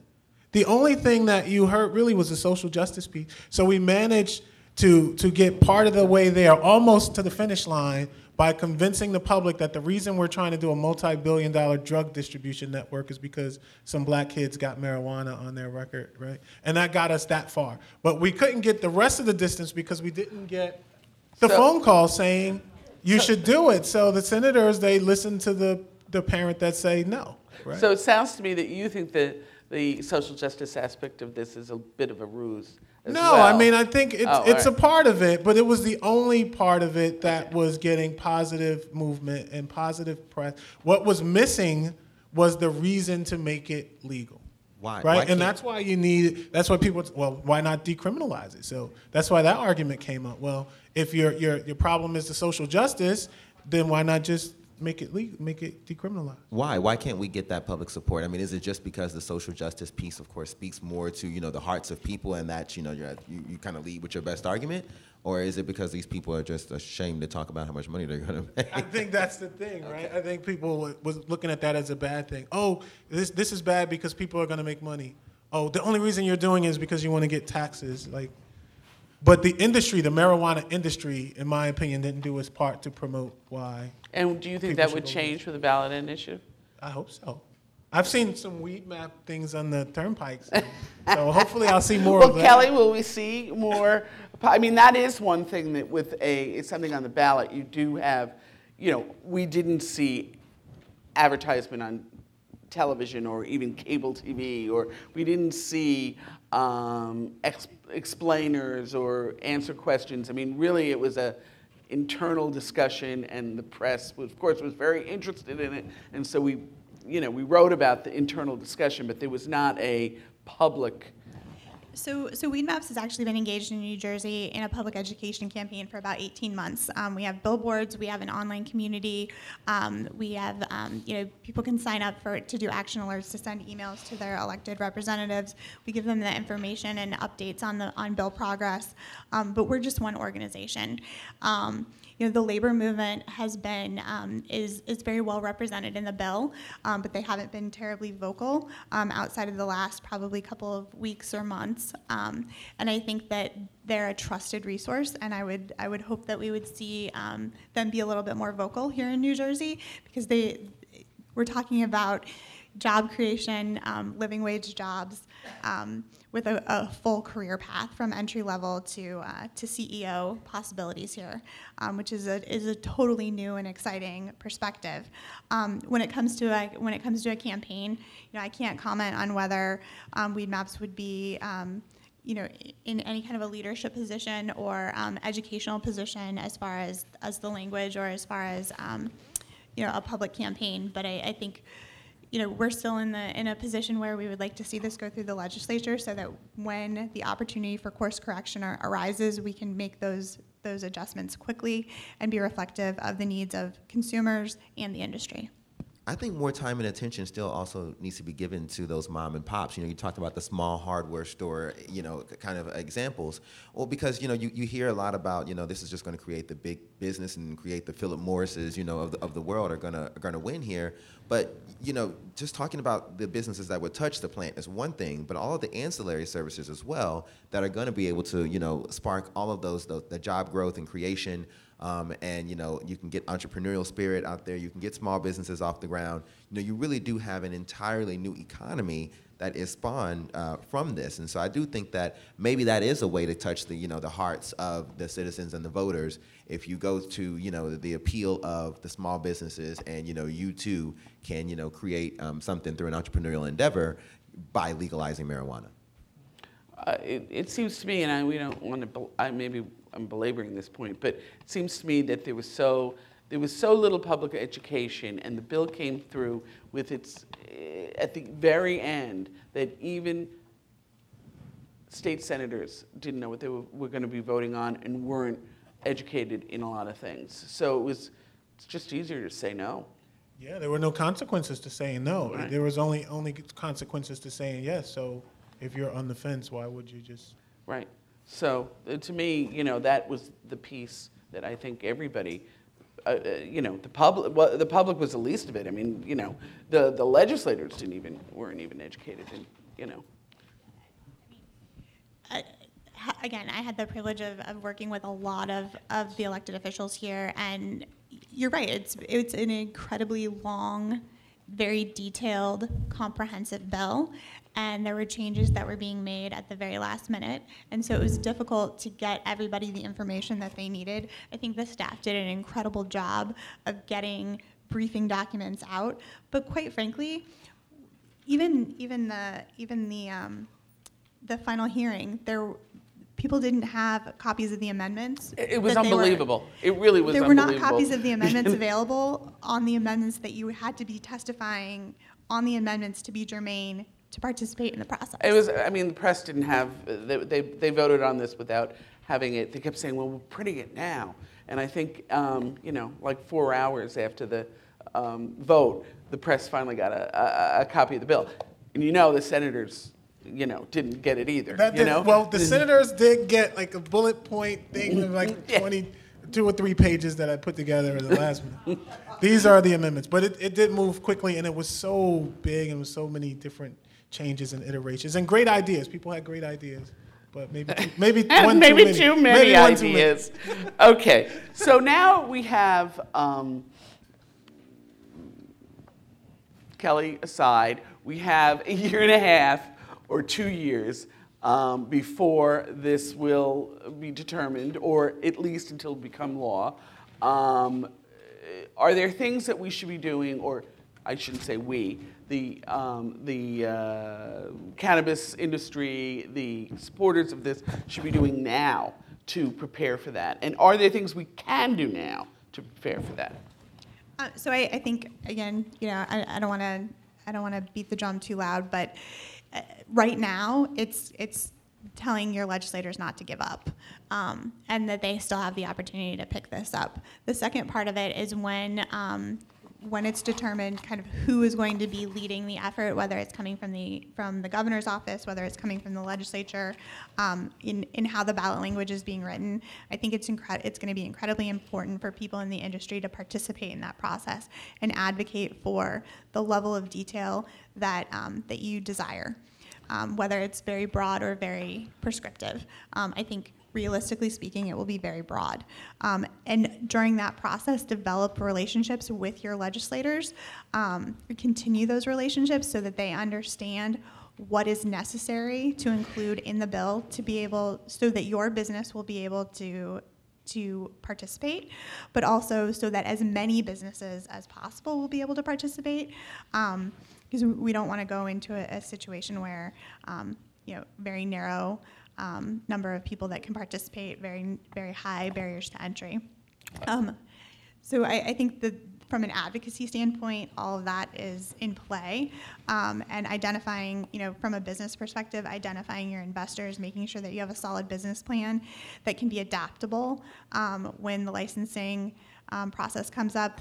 Kind of sometimes the first in line are the first to be read, and that's important to remember. Consulting a lawyer. You got to bring the personal plug. Right. But of course, continuing the education. I don't think that you want to go into this a second time, having those exact same issues with everyone being misinformed, not actually knowing enough about what the benefits would be. I know that at least, of course, on the social justice side, which is where I focus a lot, the ACLU did a tremendous job, both through their like emails that they blast out, as well as through their website, with actually breaking down the bill so that the average person can understand what is detailed in there.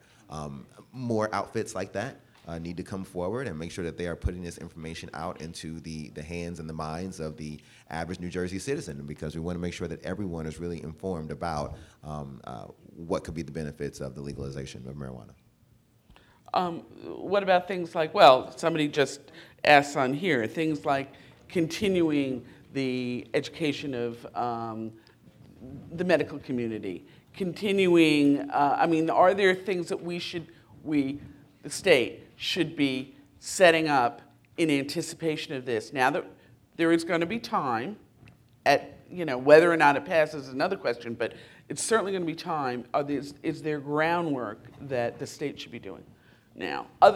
Besides the advocacy part, like the business building part, or the education part, or the licensing, setting up yourself for licensing, or whatever. Is there anything we're missing here? I think prepare yourself for the inevitable.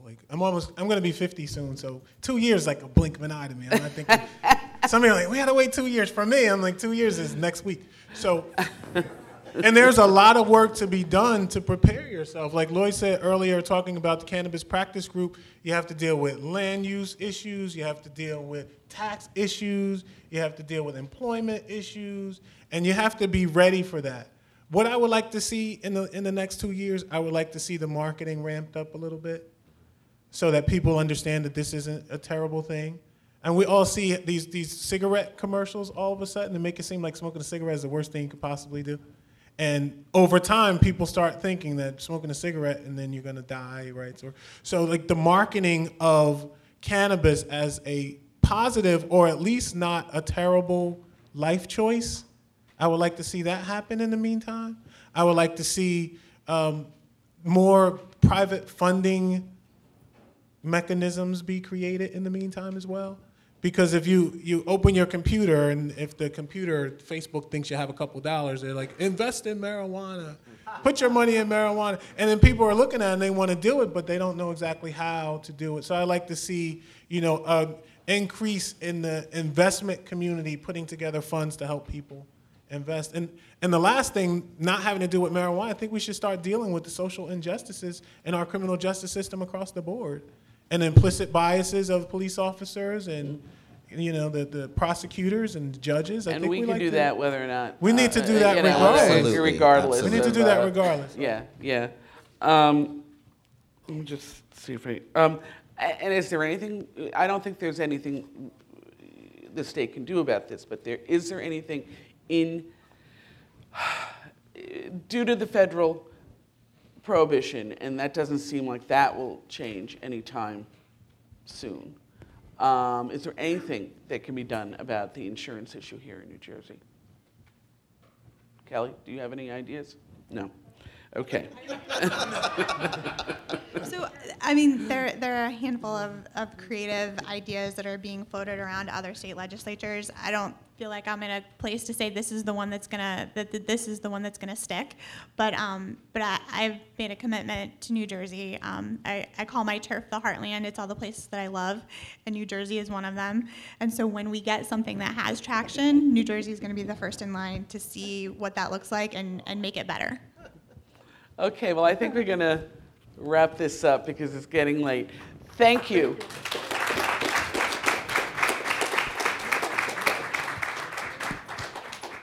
Just a couple words. I also want to thank Lee Keough for moderating. I thought he did a great job.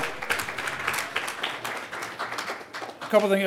I want to thank our sponsors again, Weed Maps, Archer Griner, and New Jersey Cannabis Industry Association.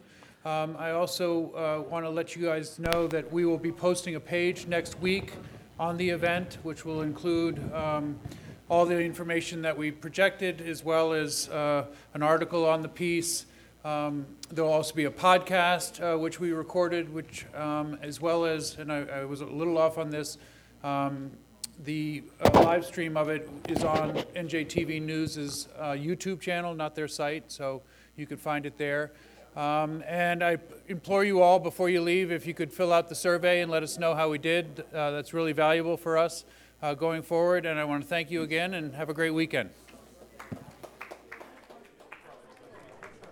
We hope you enjoyed this program from NJ Spotlight. If you have comments or suggestions about these podcasts, please email info@njspotlight.com.